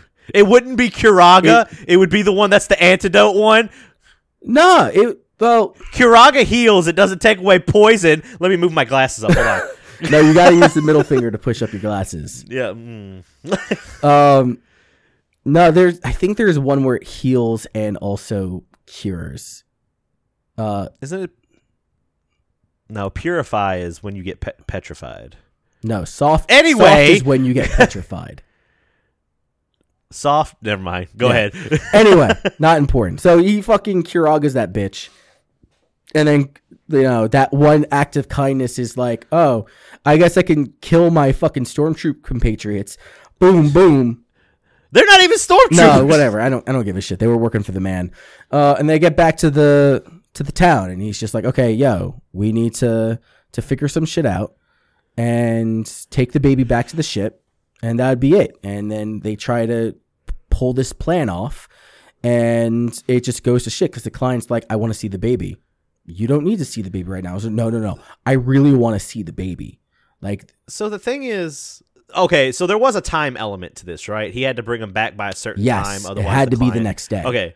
So they were, because I was about to be like, why didn't they just walk a little bit slower until Quill could get back to the ship, and then they're like, okay, we're here. Yeah, no, there was a time element, which is the reason why Krill took not the dewback, but the blurg back to the ship, and they were already like a day's travel gone, and it was the early morning when they finally got onto the outskirts of Navarro. So he was just like, yo, yeah, that's true. Take this bitch back. I'm gonna go with Kara and dipshit over here, and we're gonna have this empty ass casket, do the thing. Now, what's important is that IG-11 is back at the ship because Mando didn't trust him. That's right. So they show up into town. They meet the client. The client's like, I want to see the baby. They try to buy time. The client's like, no, I really want to see the baby. And at that point, that's when Moff Gideon shows up. And he's just like, Mercs. Hey, man, where's my shit? And the client's just like, no, I have it. And it's just like, nah, things have changed. And then all these stormtroopers surround the building. They just totally fucking giant shootout. Swiss cheese that bitch. Kill him, kill any of the stormtroopers that were in there. Everyone's ducking for cover. Like, the Mandalorian's fine because he has Beskar armor, but everyone just gets fucked up. They go shooting for like a good minute, and they all stand up. Death troopers are here. Yep. And then Moff Gideon is just like, hey, I'm about to have the child in about 5 fucking minutes. So you guys should just come out here, accept your defeat, let me kill you, and let me be about my day. And at that very end is when you see 2 stormtroopers on speeder bikes, unfortunately, murk Krill and take the baby away. You know what's funny is I was reading this. They said, so the episode features several stormtroopers in a single scene, more so than what the production team had suits for. To make this possible, the team contacted the 501st Legion, a fan group dedicated to cosplay of stormtroopers, Imperial officers, and other Star Wars villains. We saw them at MagFest. Yeah, the 501st is a giant charity group. They go around to different hospitals and like meet kids and shit. It's really cool. I tried signing up for the 501st. I just don't have a stormtrooper outfit, so I can't fucking do anything. But it's cool. I like the charity. The portly stormtrooper.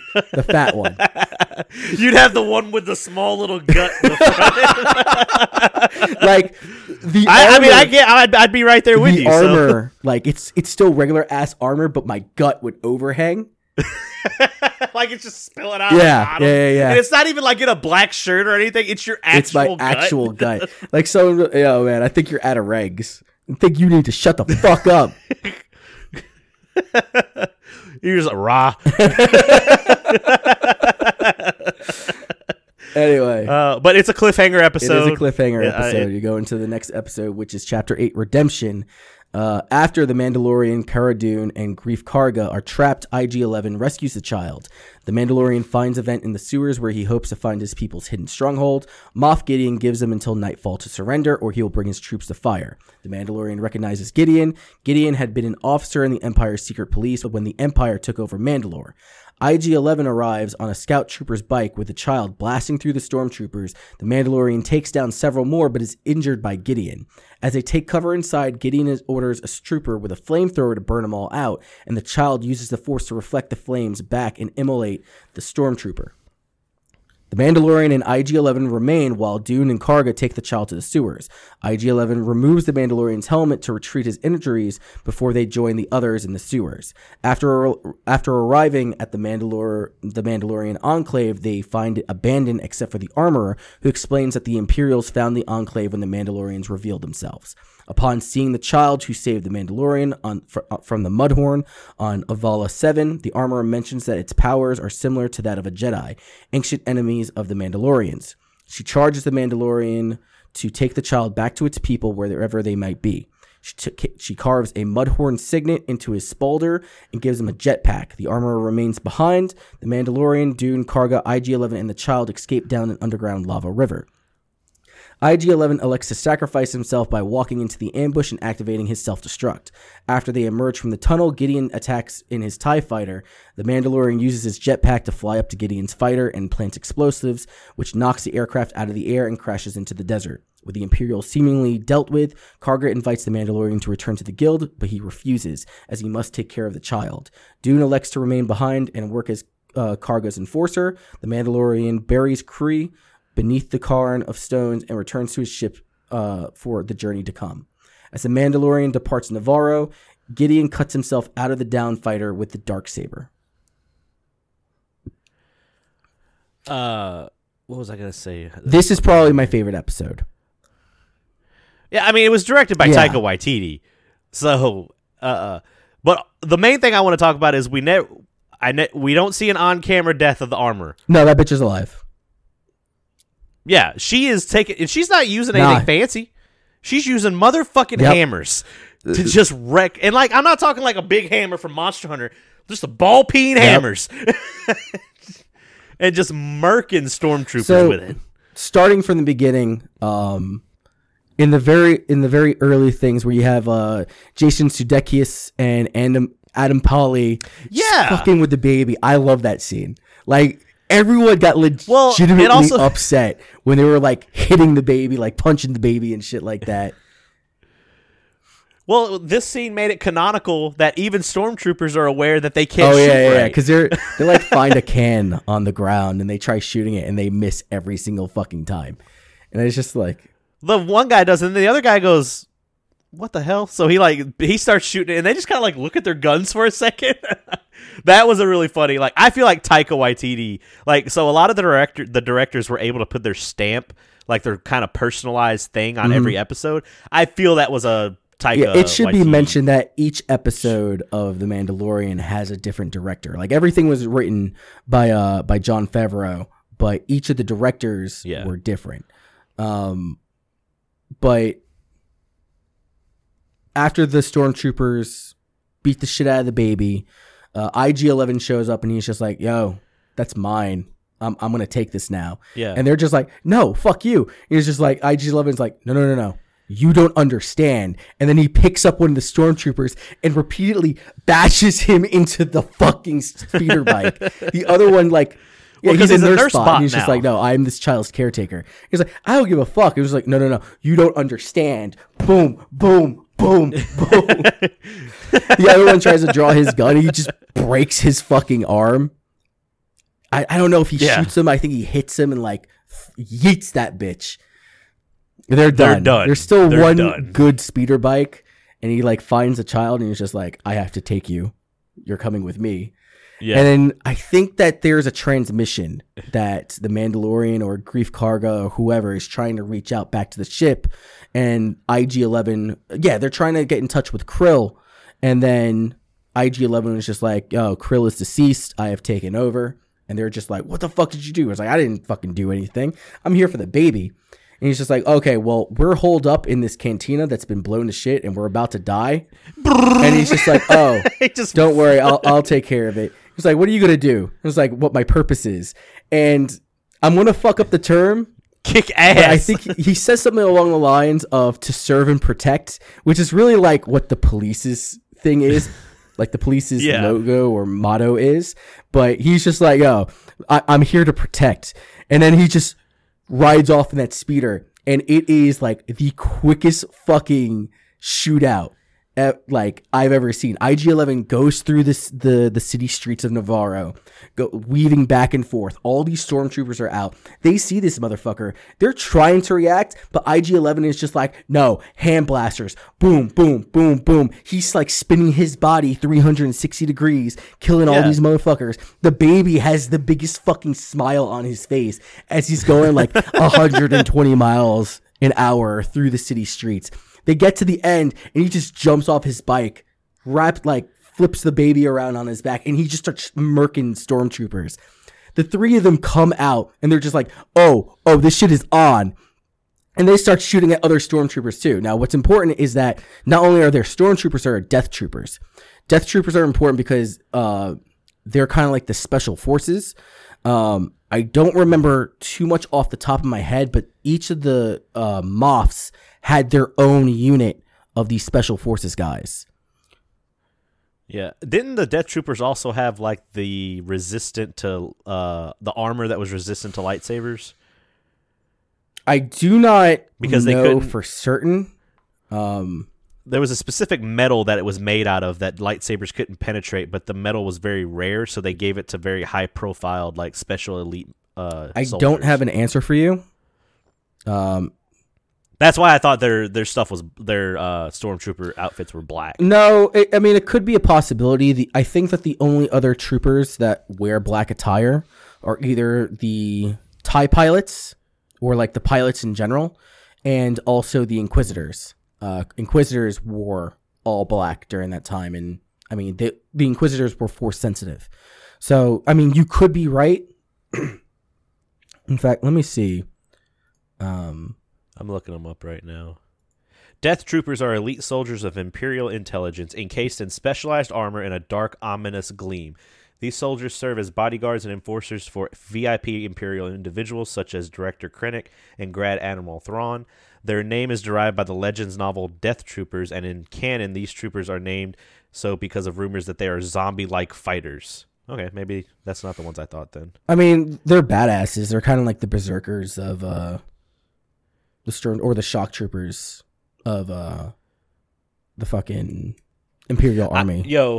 I've never been so terrified of a motherfucker with a flamethrower in a show in a very long time.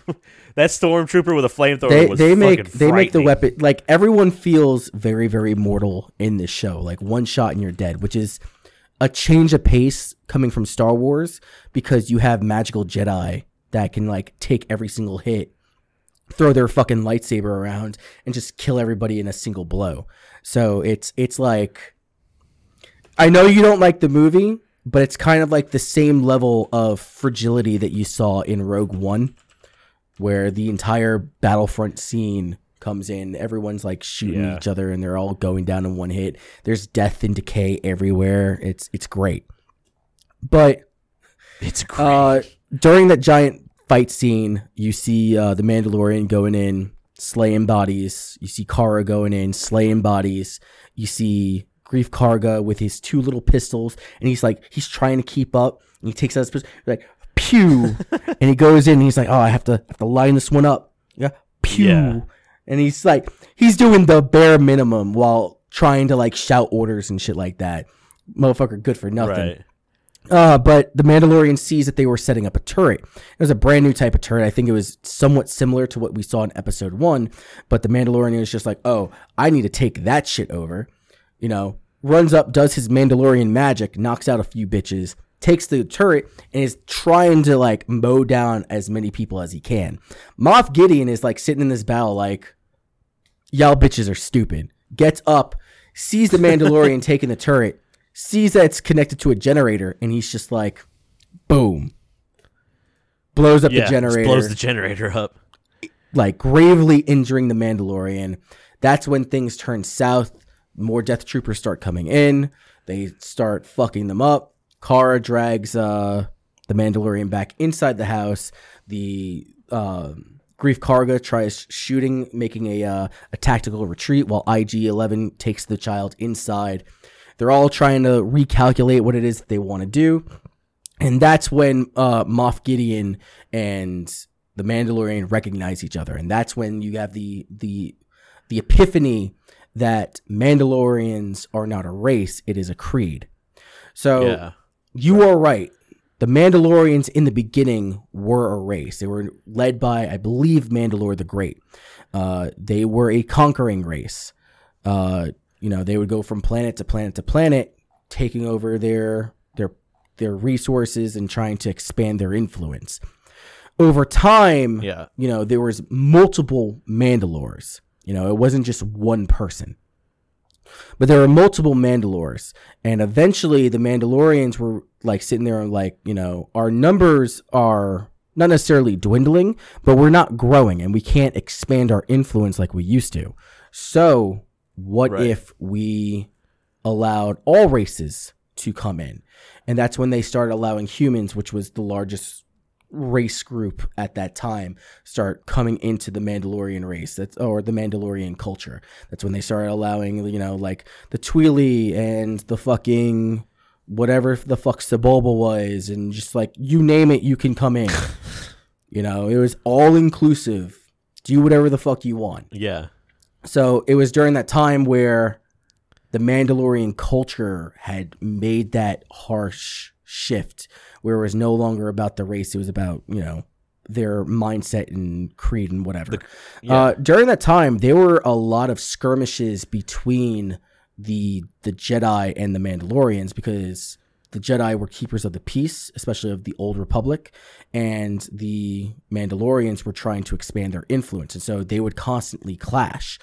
They were kind of like the Empire back I then. wouldn't go as far to say as they were Kind the of. Empire, but they were definitely just like another country, to put it in layman's terms, for our, you know, global understanding of things. However, it should be noted that, you know, there was a Mandalorian that did become a Jedi. There is a case of a Mandalorian becoming a Jedi. Now, that is technically Legends. I don't know if it's been hooked over into canon. I think it is, though, because it goes into the significance of the Darksaber, which I'll talk about a little bit later. Apparently, it was Terra Vizsla. Yes, I think. The name? You're probably right. Terra I don't remember Vizsla, the name off the top of my head, but there was a Mandalorian that was a Jedi. I don't remember if he was the creator of the Darksaber, but I'm almost positive. I mean, we can search it, but yeah. Yeah, he is. Yeah, a Force-sensitive... Okay, so Tara Vizsla, a Force-sensitive human male, was the first Mandalorian to be inducted into the Jedi Order as a child. According to legend, he created the Darksaber, a unique black-bladed lightsaber which could become the symbol of leadership with House Vizsla and became the ruler of Mandalore. There you go. There you go. So going back to the story, the Mandalorian gets dragged in. He is mortal. He's going to die. You know, he has been gravely wounded, and IG-11 says, "I need to heal your wounds. You know, your body has been shaken up, but you have an intrusion or whatever the fuck it is in the back of your head." And he's just like, "You're not taking off my fucking helmet." And Cara is just like, "No, take your helmet off. We need to heal you." And he's just like, "You're not taking off my fuck. You don't understand. You're not taking my fucking helmet off." And during this time, that's when Moff Gideon sends the flame trooper to go in, burn them out, and the baby uses the Force, pushes it back, burns that motherfucker alive, and Moff Gideon's just like, "For fuck's sake, send another one." At which point they find the vent that they can go in and escape through. The Mandalorian tells him, "Hey, just take the baby and go. You know, I'll catch up." And Cara turns to IG-11 and he's just like, "Yo, you make sure he follows through." And Cara Dune, the baby, and Carl Weathers, Greef. Thank you. I drew a blank. And the baby. Greef Karga leave, and IG-11 is just like, "Let me heal you." "No, you're not taking off my helmet." And he goes to take his helmet off. He pulls out a fucking blaster and is just like, "You fucking do this, I'm going to blow your fucking brains out. I am not fucking playing around." Yeah. Per my creed, no one can fucking see my face. And IG-11 is just like, "No living thing, I do not qualify." And he's just like, "Fine." So he takes the helmet off. That it's you Pedro. can see that, lo and behold, it's fucking Pedro Pascal. Thank you. If you don't know who that is, he played in Narcos. He's the co-star of Narcos. He's been in 100 other things. Good actor. He's the red Viper in Game of Thrones. There you go. I haven't seen all of Game of Thrones, but yes. That's like season 3, but that's the one everyone remembers him from. You're the only one that remembers him from Narcos. I'm like, he's from Game of Thrones. You're like, I thought I saw him in that Netflix show about the drugs. I was like, Narcos? You're like, yeah, he's in that. I was like, sure. But he heals him, he puts the helmet back on, and that's when you kind of see the full cutscene of when he's a child, his parents hide him away, the super battle droid comes in out of nowhere, he's getting ready to kill the kid, and then boom, Mandalorians everywhere, you have a fucking swarm, you're infested, everyone, all droids die, and then he flies up on a jetpack Mandalorian, and he's just like, bye, Mom and Dad, I know you died, but I'm on this wild ride. And then there's the rest of his life. He goes back to... I got trauma going on. He goes back to the planet of Mandalore, where he's raised as a foundling, and that's all she fucking wrote. But he heals the Mandalorian. They leave. They go through the sewers. They meet up with Kara and fucking Karga. Okay, they meet up with Dune and Karga. That's fine. We'll go by their last names. And as they're going through the sewers, they find a pile of helmets, of Mandalorian helmets, and you can hear the Mandalorian's voice like he's about to lose his fucking shit. Where it's just, he thinks that they all died, they killed him. And the armor comes out of nowhere, and he's just like, nah, they fucking left because of your stupid ass shit, motherfucker. And they start talking about the baby. It's like, what was so fucking important that you had to go fucking ruin everything, gig that we had going on? Like, what is your fucking malfunction? She's the baby. They start talking about the force powers, and I'm like, oh, that's a fucking Jedi. Oh, we don't like that. Yeah. You need to go find that where it came from and leave it there.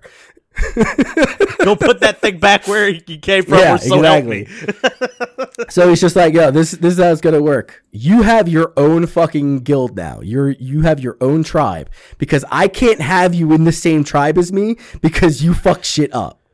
So here's your Mudhorn badge. Be the good little Boy Scout. Get the fuck out my face. And she's like, well, what are you going to do? I was like, I'm going to stay here, and I'm going to rebuild, because fuck you and everything that you fucking stand for. Get the fuck out of my face. And so they all leave. Here's the jetpack. I forget what they call it. Just like, have you learned the art of the Flying Lotus? And he's just like, well, fuck no. And he was like, well, you're going to learn today. Here's a jetpack. Get out of my face. You go learn. Meanwhile, internally, he's just like, fucking sweet. Yes, this is what I wanted. Yeah, he's like, I got a jetpack. So I am now complete. But they leave, and they cut right back to the armorer, where she's just like kneeling, and she's got her hammer and her little like metal holding tong thing. It's like a giant set of tongs. Yeah. And like 4 or 5 stormtroopers come in. He's like, yo, where'd the Mandalorian go? She don't answer. She don't give a shit who you are. And they like point the blaster in her face, and she's like, yo, I asked you a fucking question. She gets up like, no, I don't think you understand. Whack, whack, whack. No, excuse me, sir. She starts going ham on all these motherfuckers. I was just like, let me speak to your manager. That shit was... Yeah, the armor is great. I don't ever want to see the armorer's face. I want it to always be the armorer. I unfortunately looked up who the armorer was, and I am slightly disappointed, but it's fine. Like, no, don't do it. Don't do it to yourself. You're going to be disappointed. Too late. I'm doing it. Well, I'm doing it. Emily Swallow? She was... Who is that? Oh, I forget what she was in. She's in the 11th season of Supernatural. I didn't watch that season. It's a very specific season. She was actually in something like really big, and I forget what it was. But yeah. Anyway, so the armor kicks some ass. She looks like a fucking badass, and that's the last time we see her, unfortunately. And then... Well, she doesn't do this. Emily Swallow doesn't do the stunts. Probably not, but... Somebody else does, or somebody else is credited for the stunts. Same shit. They find this like giant lava lake, and they find like the little Italian boat. Like I don't know what you call it, but it's like this the gondola. So they find this gondola, and there's this fucked up R2 unit inside of it. And with legs and arms. I was getting to that, but I'm just like, there's this like little fucked up R2 unit, and they're just like, this shit ain't gonna fucking work, and they're like cutting away and trying to like separate the gondola from like the landing pad. And they're trying to go down the fucking lava river. They finally managed to do it, and everyone gets in, and then they're just like, how do we make this thing go faster? And then like they tried knocking on the R2 unit and it's like, yo, fucking move. And they're just, it turns on and it's like, what'd you say, bitch? And then it just gets taller and taller. It grows arms. It like T-poses for a minute to show its dominance, and then it grabs the fucking oar, starts pushing it away, and everyone's just like, oh shit, I didn't know they make them like that. So that was a surprise. I thought that shit was pretty cool. I didn't know they made them like that. And they go down the river, and the Mandalorian uses his super special thermal goggles in his visor, and he sees like, oh shit, we're about to run into a fucking ambush. And they're just like, well, what do? We could blast out. I'm like, no, we are completely outnumbered. We're all going to die. And IG-11 is just like, yo, I can handle this shit. Like, what are you gonna do? You're gonna walk in the lava? You're gonna fucking die. And it's just like, what about shooting them? It's just like, oh no, I'll die if I shoot. And I've calculated the situation like 100 times over, or 100,000 million times over. And in every scenario which I don't blow myself up, you die. So I have to blow myself up. Like he's pulling he's the fucking a Doctor Strange. in fucking, what is it, Endgame or Infinity War? Yeah, whatever. In both of them, Infinity War and so he's Endgame, just like, no, this is the only way you survive. And everyone has like that really touching moment because we already knew that IG-11 was a motherfucking badass. But then you saw him be like the good guy badass. And we're like, no, don't leave. We need you on our team. But that didn't happen because, he walks out. They play the Titanic music. The Celine Dion, and no, they don't. they start playing My Heart Will Go On. He opens up and is like, my manufacturer says I can't be captured. Thus, I have to blow myself up. And all the stormtroopers are like, wait, fucking what? Boom. What? They all fucking die. What'd it say? And everyone has that heartfelt moment. It's like at the end of the first Transformers movie where Optimus Prime is just like, we lost some allies, but we gained new ones, and immediately just like disregard his existence. Like not long the only that. one they lost was Jax. Yeah. Jax was the one that was ripped in half by Megatron. They're just like, oh, we lost some allies. That's sad. But we gain new ones and just completely disregard his existence. And that's how I feel. What's funny is with that Jax, the only reason I remember Jax is because of the fucking, I think it was Jax. But the voice actor in the cartoon for that Transformer passed away very early in the cartoon. So he never talked again after a certain episode. Wow. They never revoiced him. He just never talked again. Wow. I didn't know that. That's crazy. But anyway, it's crazy. Everyone is happy. They're just like, okay, yeah, we finally escaped. Now let's get back to the Razor Crest and get the fuck out of here. Oh, sorry. Jazz. Moff Gideon's like, nope, I'm going to kill you with this TIE fighter. Never have I ever felt that a TIE fighter was threatening until I saw this scene. Because he just comes in and starts doing like these bombing runs with his fucking like main guns, just like poop, poop, poop, poop, poop. And they're just like, oh shit, we're all going to die. And then Mandalorian's just like, nah, bitch, jetpack time. And it's like, you don't even know how to use this thing. I was like, I'm going to learn today. And he's like, gets up in the air. I think he like fucks up the first few times, and he finally like actually lands on the TIE fighter. Moff Gideon's like moving the TIE fighter around, like trying to swing his ass off, and he's just like, nah, bitch, I'm staying on this motherfucker. Takes out a thermal detonator, misses, and it blows up in the back, and Moff Gideon is just like, this motherfucker's trying to blow my ass up. But then he's just like, nah, bitch, I got a second one. Boom. Let's go, and just like, let the Lord take me to wherever I fucking go, as the Mandalorian falls to his fucking death. Which he doesn't die. I'm just paraphrasing. But Moff Gideon sees that there's a little thermal detonator, freaks the fuck out, tries to shake it off, can't. It blows up. He loses a wing, and it falls right down to the ground.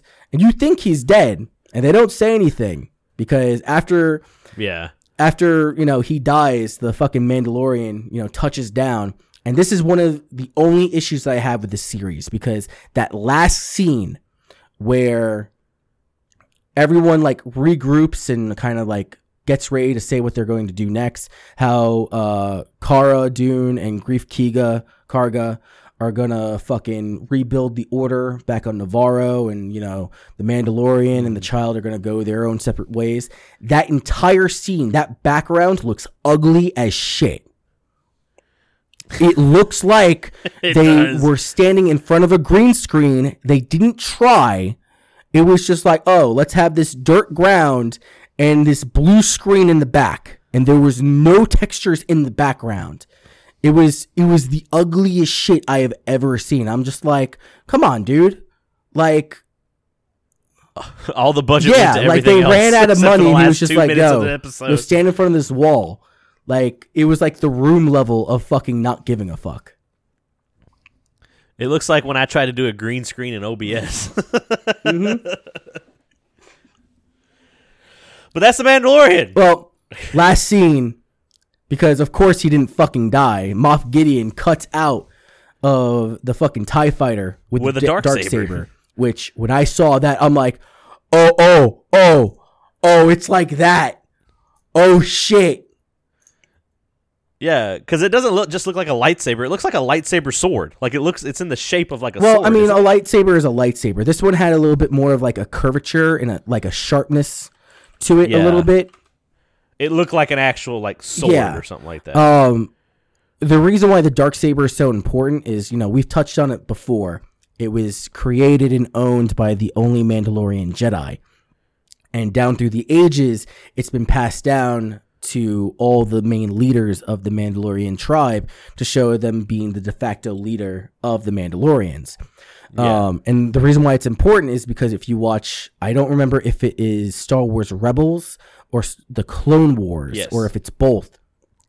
When Darth Maul shows up to the Mandalorian Enclave and takes them over, he takes the Darksaber. He becomes the owner of the Darksaber until he's overthrown by Emperor Palpatine and the sword is lost.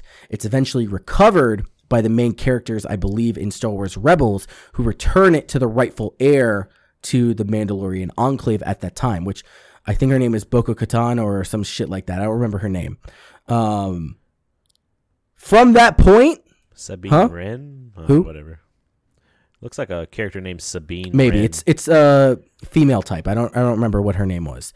Yeah, her name's cool. Sabine. Well,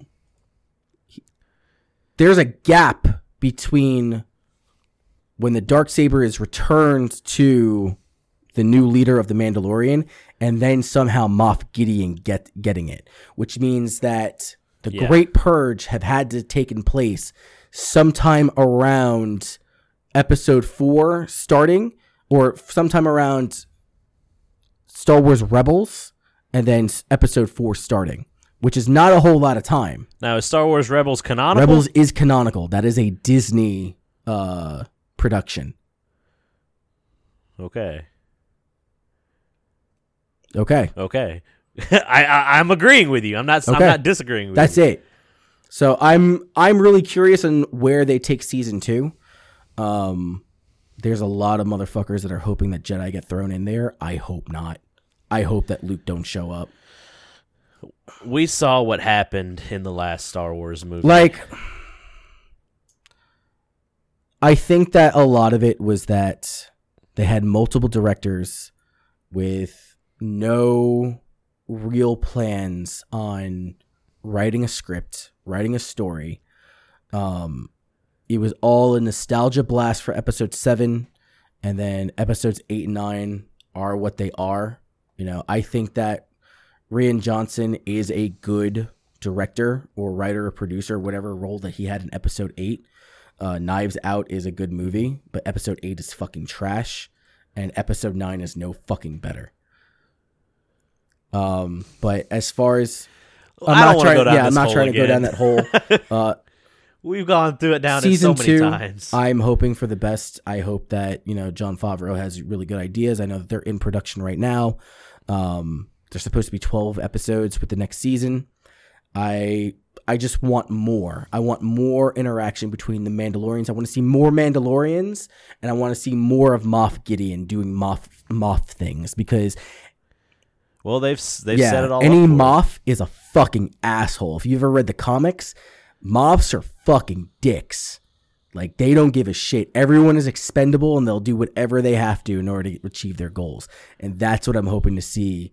A very vulnerable Moff Gideon, because he doesn't have the backing of the Empire anymore. So, what he had is what he had. Yeah. He was in some crazy armor that looked sort of like Darth Vader armor. A little bit. I would say it's more like Dark Trooper armor. Also, Moff Gideon's just a good name. It's pretty badass. I like it. I think that it's a really good what's name. his name? Giancarlo Esposito or Gus. I think his name was Gus from when he was in Breaking Bad. He's a really good actor. I enjoy watching him. Oh, in Breaking Bad, there were parts where I was legitimately scared because of the way he portrayed his character, of how evil his character was. He plays a good villain. So he plays he's in Better Call Saul as well. But yeah, that's his name. Giancarlo Esposito. It's a hell of a name. But that's The Mandalorian. That's the Mando. I enjoyed it very, very much. It's good. I like it. I can't wait for more. Took us an hour and a half to Surprisingly, we still thought that this was going to be a short podcast, and I am almost 2 hours in. So we can never have a short podcast. I am afraid of tackling The Witcher now. The Witcher's going to be rough. The Witcher's going to be a 3-hour podcast. Well, let's run down these questions real quick because I got Monster Hunter to play. So, question 1. This is coming from Wax. Is Marvel changing Peter's sexuality instead of creating an original character, going against the late Stan Lee's wishes? I have no idea. Like, I guess they're making him gay in the new comics. Let's actually look that up because I'm not big. Did Stan Lee have a problem with this? I'm not big on Marvel. Peter Parker sexual orientation? Tom Holland open to gay Spider-Man agrees MCU needs more than straight white guys. This was last year. I don't think that was the article. Rumor. This was as of 5 days ago. Sony and Marvel to introduce bisexual Spider-Man. New rumor details Marvel and Sony wants to introduce a bisexual Spider-Man in the upcoming Spider-Man live action. Rumor comes from We Got This Covered, who detailed that the bisexual Spider-Man will be introduced to a possible Spider-Verse live action film. Not only do they want a bisexual Spider-Man, but according to the rumor, they want a bisexual Peter Parker to be Andrew Garfield's character from the Amazing Spider-Man films. What? Garfield expressed his interest in seeing a gay Spider-Man back in 2013 when he was promoting The Amazing Spider-Man 2. In an interview, Garfield detailed the conversation which he had with producer Matt Tolmack. I was kind of joking, but kind of not joking about MJ. And I was like, what if MJ is a dude? Why can't we discover that Peter is exploring his sexuality? It's hardly even groundbreaking, so why can't he be gay? Why can't he be into boys? I'm going to stop there because it goes more into it. I don't give a shit. Stan Lee's dead. I don't really care too much of what dead people think. I know that may sound like fucked up, but I don't give a shit. 1, I don't care about Marvel. 2, I don't think that individual sexual orientation is a catalyst of making a good character. I don't think that a person being gay is important. However, to other people, it could be. And I have a lot of conversations. Oh, this will be a huge controversy for families. The movie will still sell, but the issue is that, as my friends put it, inclusivity matters because, like, for example, when Black Panther came out, Black Panther was a huge deal because now finally, black children saw a hero on the TV. Yeah. There was a voice for them. There was representation for them. And this could be the same thing. If there's a gay hero. And that movie was really good. So I don't care. I don't give a shit at all. So Peter Parker could be blowing 8 guys and getting rammed in the ass by 6 other guys. As long as you make a really good storyline and a really good movie, I don't care. It's literally the last thing on my mind. So whatever. Do I think they're going against Stan Lee's wishes? I don't think intentionally. I don't think they're he's dead now. Now we can make the gay Spider-Man. Stan Lee, of all people, I mean, considering that he was very, very vocal about the civil rights movement in the 60s, and I don't remember the characters that he made, but he had his characters openly support the civil rights movement, especially in X-Men. The X-Men is an allegory to the civil rights movement. So do I think it's going against his wishes? No. I don't think he would have a problem with it. Spider-Man, a bunch of people could be Spider-Man. Enter the Spider-Verse had 6 Spider-Men. So, whatever. Into the Spider-Verse had Spider-Pig. I didn't like that. No, it's Spider... That was played by John Mulaney. Who was played by? He's funny as fuck. And I love... I think it was actually... I don't think it's Spider-Pig. I think it's called Spider-Man. Whatever. Regardless of what it is, all I can think of is the Simpsons movie where Homer Simpson has the pig. Well, that's your fault. It's just Spider-Pig, can he climb? Yeah, no, he can't. We've been on the internet. Yeah, whatever. I hate that. So that's my feelings on that. Question 2: why are comics constantly rebranding characters instead of creating an original? Okay, so why are movies getting remakes because it doesn't new sell. Movies? Because it's easier to sell a creativity brand that is tried and true, recapture or reformat the same formula and sell it off as a new product. That's why there's not a lot of originality coming out of movies anymore, coming out of comic book characters. That died in the 70s and 80s. Go ahead. I'm gonna correct you on that. I think there is tons of creativity still, but the people that give the money to get them created don't want creativity. They want the same shits that they know is gonna make money. They don't want someone to try something different. Here's my question to you. Show me a superhero, Marvel or DC superhero, that doesn't even need a TV show, doesn't need a movie, just popular comic. What new superhero has come out in the last 10 years that stands on its own, is not a legacy character? Name one. I mean, I can't tell you because I don't know enough about the comic. I'm going to leave it as an open-ended question to all our listeners. Just put it out there. Show me, because I honestly don't know. Because when I see anything coming out of Marvel and DC, it is your tried and true characters. You have your Justice League characters, you have the X-Men, you have the fucking Captain America, and fucking... I mean, I remember when Spider-Gwen came out. Spider-Gwen was a cool still new attached thing, to but Spider-Man. it was That's still a Spider-Man thing. So I honestly want to know if you can show that to me. I'd be interested, because I honestly don't think that there's any originality coming out of that department. So that's my thoughts on it. This is coming from H2O Happy Dude. He just asked thoughts, and he is referencing Ninja's tweet from a couple days ago. The phrase, "it's just a game," is just a weak mindset. You are okay with what happened, losing imperfection of a craft. When you stop getting angry after losing, you've lost twice. There's always room for improvement, something to learn, never settle. He also came out with a video not long after that where he was saying, picture LeBron James, picture Tom Brady, and you tell them after losing, a football game or a basketball game that it's just a game, and they don't lose their shit on you. It's different when you're getting paid large sums of money like that. For you and me, yeah, it's just a game. But okay, before people think that he's siding with Ninja, I think Ninja is garbage. This tweet is stupid. At the end of the day, it is just a game. You don't need to lose your shit over it and all that stuff. He's trying to justify the dumbass thing he said by saying taking LeBron James and other stuff like that. here's my thing. I don't disagree with you that Ninja's kind of a toxic piece of shit.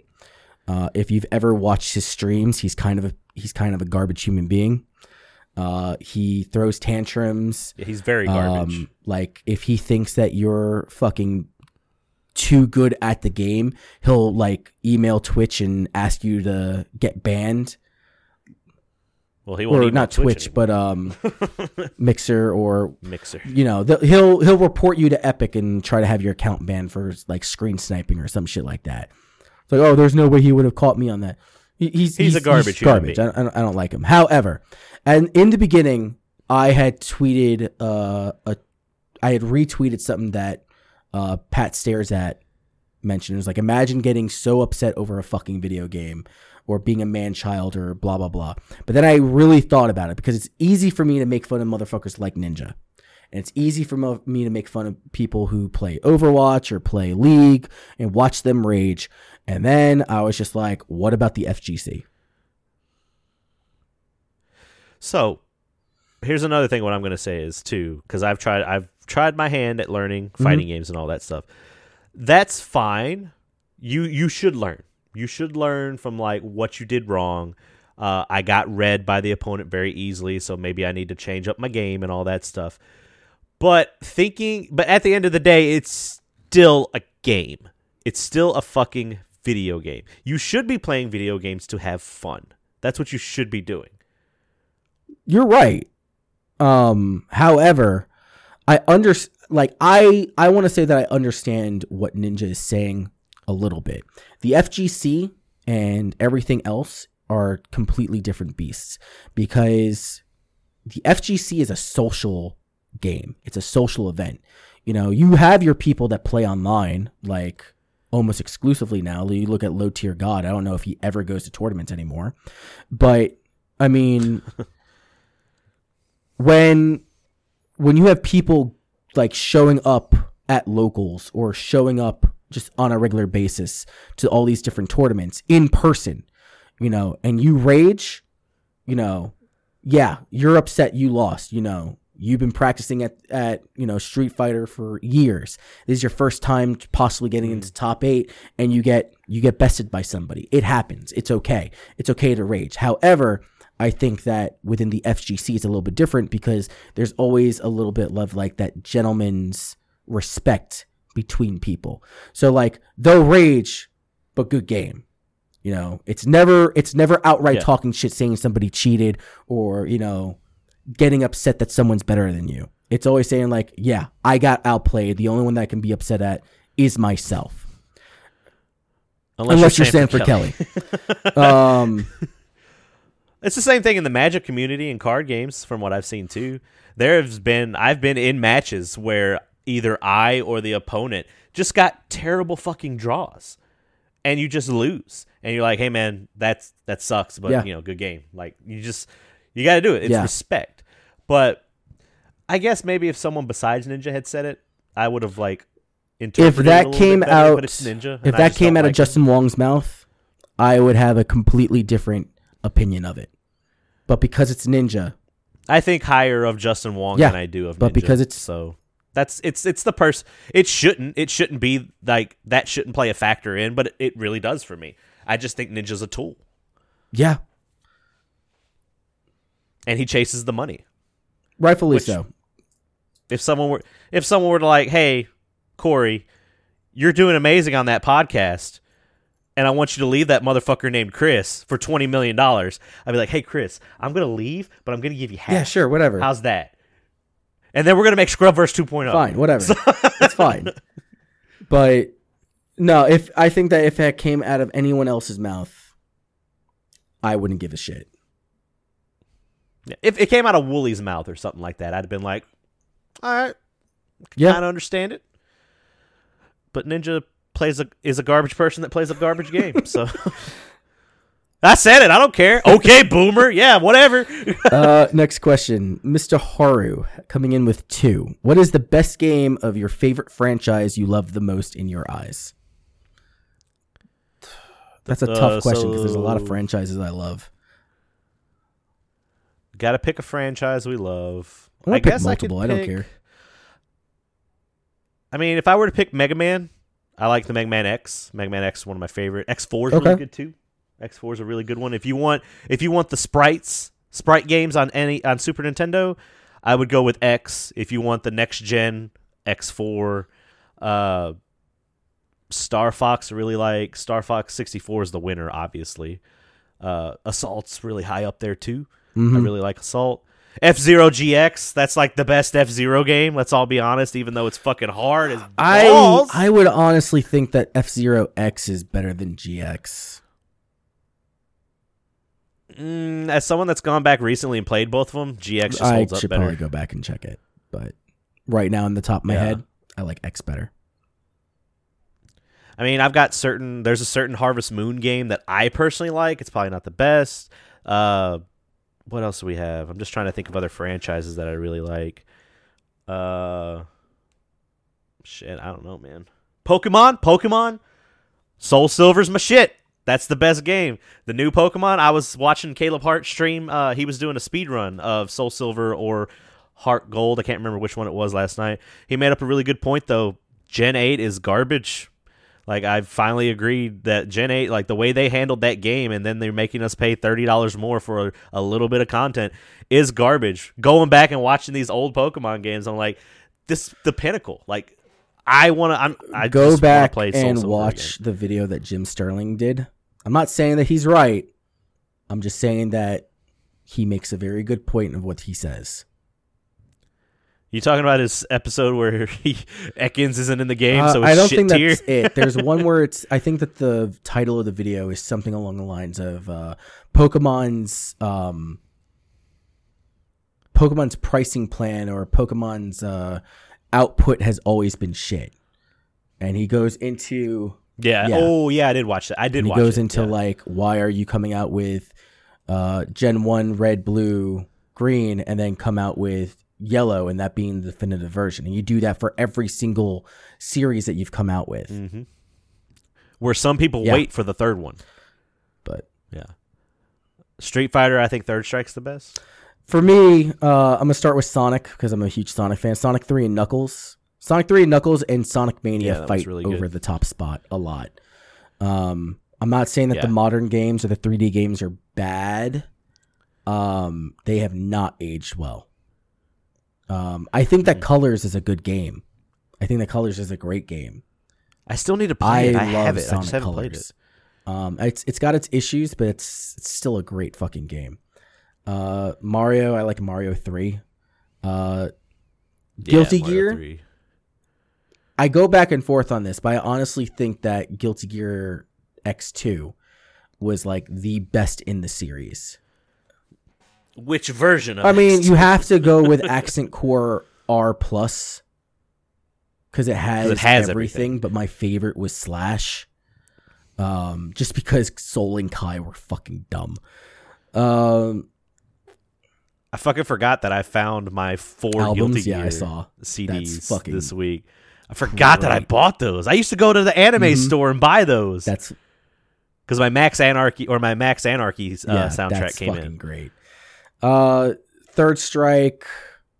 What other series? The Final Fantasy series. I'm more partial to 9. Ooh. I was about to say I saw this tweet. I saw this tweet. 9, so I'm with you on that one. I like that. Well, I really liked Final Fantasy Tactics Advance. I can give you that one. But if we're talking main story, if we're talking main core games, I would go with 9. I would go with 9. I actually think that War of the Lions is a better tactics game than Tactics Advanced, but Tactics Advance. That's the first one, right? Yeah, it's the remake of the first one. It has Garbranth in it. Okay. Instead of Cloud. 7's good, but I like 9 a little bit more than 7. Yeah. I mean, fuck. There's a lot. I gave you some of my favorites. As far as the reasoning, I mean, Sonic 3 and Knuckles is the complete package. Like anything that I could ever want. Yeah, it has everything. And it has some of the best gameplay. So there's that. Super Mario Brothers 3, that's just nostalgia for me. There's better Mario games out there. I just think that 3 is my favorite. Oh, I feel 3 is like the most solidly built. Like I would put 64 up there pretty high too, because 64 did a lot of cool shit. Odyssey 2, but I think 3 is my jam. Yeah. Question 2. What are your thoughts on games such as Granblue Fantasy Versus and Street Fighter V having awful netcode for online versus? How many more L's must Japanese companies take over the years for them to stop half-assing the TLC for their fighting games? Oh my god. Yeah, so this is on you. There is... So here's the thing. We talked about it on the Thursday Night Throwdown. Like the differences between delay-based netcode and rollback netcode. Delay-based netcode is what is the most common. It's not just Japanese developers. American developers do it too. It's the way that they save money. Delay-based netcode is like this. We played an online match. If I put in an input and you put in an input, the match slows down to figure out what input would come out first, and it creates a very, very slow game to the point where sometimes it could be unplayable, especially in very fast-paced games. So Guilty Gear Xrd is notorious for having shitty netcode. It is terrible. And the games would slow down to a fucking crawl. Like that's when we played, that's one thing because we're all on the same region.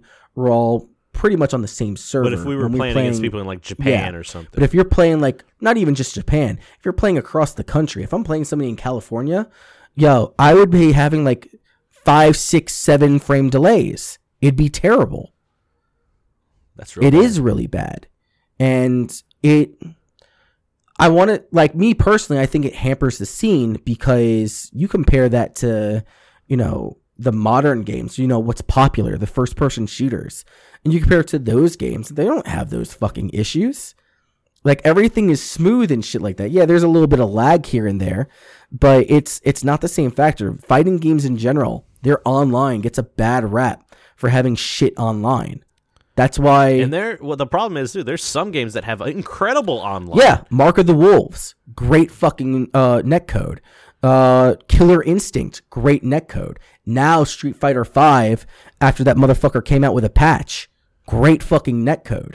The new one? It's great for some, still garbage for others. Okay, I think that the reason why there's some controversy around it. It's because they're allowing crossplay between PC and PS4. And if I'm on my PS4, I'm stuck with delay based. Meanwhile, my rollback motherfucker or whoever fixed the netcode on PC is able to just wreck you. You can't do anything. Well, I think I looked at some stuff that Max and Wooly had talked about over the week, and they said there's some glaring issues still. And the patch came out because there was apparently a mod that fixed it. That made it better before this patch came out. And when the patch came out, it broke that mod so that people can't use it, and then the patch is still garbage. Oh, really? I didn't know that. That's unfortunate. Yeah, there's some real... If we were going to do news, that was going to be one of our news articles, and it's been a fucking tough week for that netcode. Okay. But yeah, no. Granblue Fantasy Versus is really tough to play people online. It's hard, and it's only going to get harder because in a week or two, the Americans are going to be jumping online, and it's going to be even worse. Rollback netcode works like this. The game still stays constant.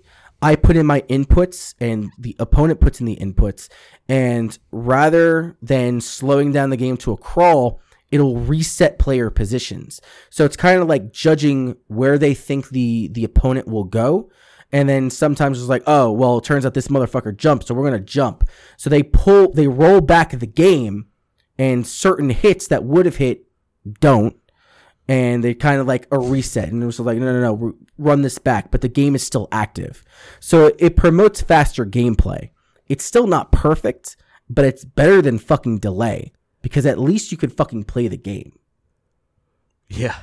Nothing is going to replicate what we see in locals or what we see in real one-on-one.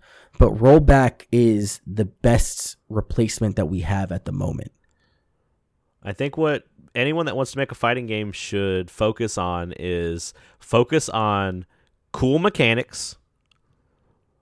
Not cool mechanics, but mechanics that make sense and some diversity. You don't want 5 characters that are just the same fucking 5 characters. Right. You want like different move sets and different stuff. And make sure your netcode's good. Yeah. Which is because more people are going to play online than they are in locals. Which brings me to like, why is the netcode like this? Because it's fucking expensive. Yeah, it's very expensive. Japanese developers who make these fucking fighting games, they're not huge companies. Like, you could argue, yeah, Capcom's huge. They can fucking afford rollback netcode. But Arc System Works, they're still not as big as people think. They're the standard as far as fighting games are concerned, but they're not huge. They still rely on Sega for publishing rights. They still rely on other companies to help publish their games. So they're not on the same level. Killer Instinct had the support of Microsoft. That's why they have rollback netcode. You know what they should do? They need to kickstart netcodes. Kickstart netcode support. If you can't tell me you wouldn't put some fucking money in for a good netcode on Grand Blue. I'm not going to lie to you. I would. But if having good netcode meant I had to pay more for my subscription service, I'd do it. But it's not going to happen because the United States has some of the shittiest fucking internet when compared to our Asian partners.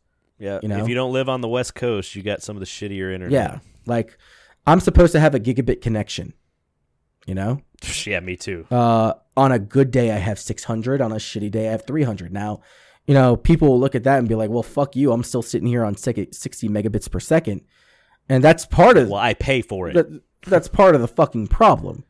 Because if I'm trying to connect to somebody, I have 300, you have 60. Guess what I have? I have 60. 60. Yeah. They don't get to upscale to you. Yeah, no. It's... So basically what you're saying is stop being shitty people and get better internet. That's not what I'm saying. Like, there is like political issues going into that. Like, if you live in the middle of fucking nowhere, there's no incentive for, the companies to come out and upgrade your fucking internet. Yeah, I know. Case in point. But going back... There's been some days I haven't been able to fucking stream. Yeah. So, but going back to the netcode issue, it's a lot of it comes down to money. Guilty Gear has been in the hot seat since its announcement, and everyone's just like, yo, roll back netcode, right? And Daisuke is like, maybe we're looking into it. And they were just like, no, I don't give a shit about a new game. You can reprint Xrd and give me rollback netcode. And we'll buy it. We don't care.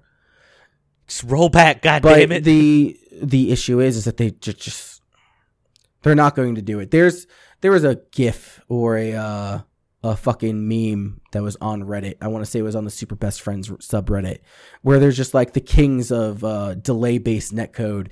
Daisuke's motherfucking face right on there. Creator of Blaze Blue. Creator of Grand Blue, and then like one other, and I'm just like, God damn it, it's all the games I play. All my weeb fighters. All my weeb fighters. It's you know what has rollback netcode? Melty Blood. I thought you were gonna say them fighting hurts. They do too. I think they do. Yeah. So that's my spiel on it. I think it's shit, but Japan's not going to change. They're not. So they're stubborn, if we know anything. Yep. That's the podcast. I hope you enjoyed our rambling about a show that came out 2-3 months ago. Ended 3 months ago. We'll try to keep them more up to date from now on. Yeah, sure. That'll happen. I hope you have a good week.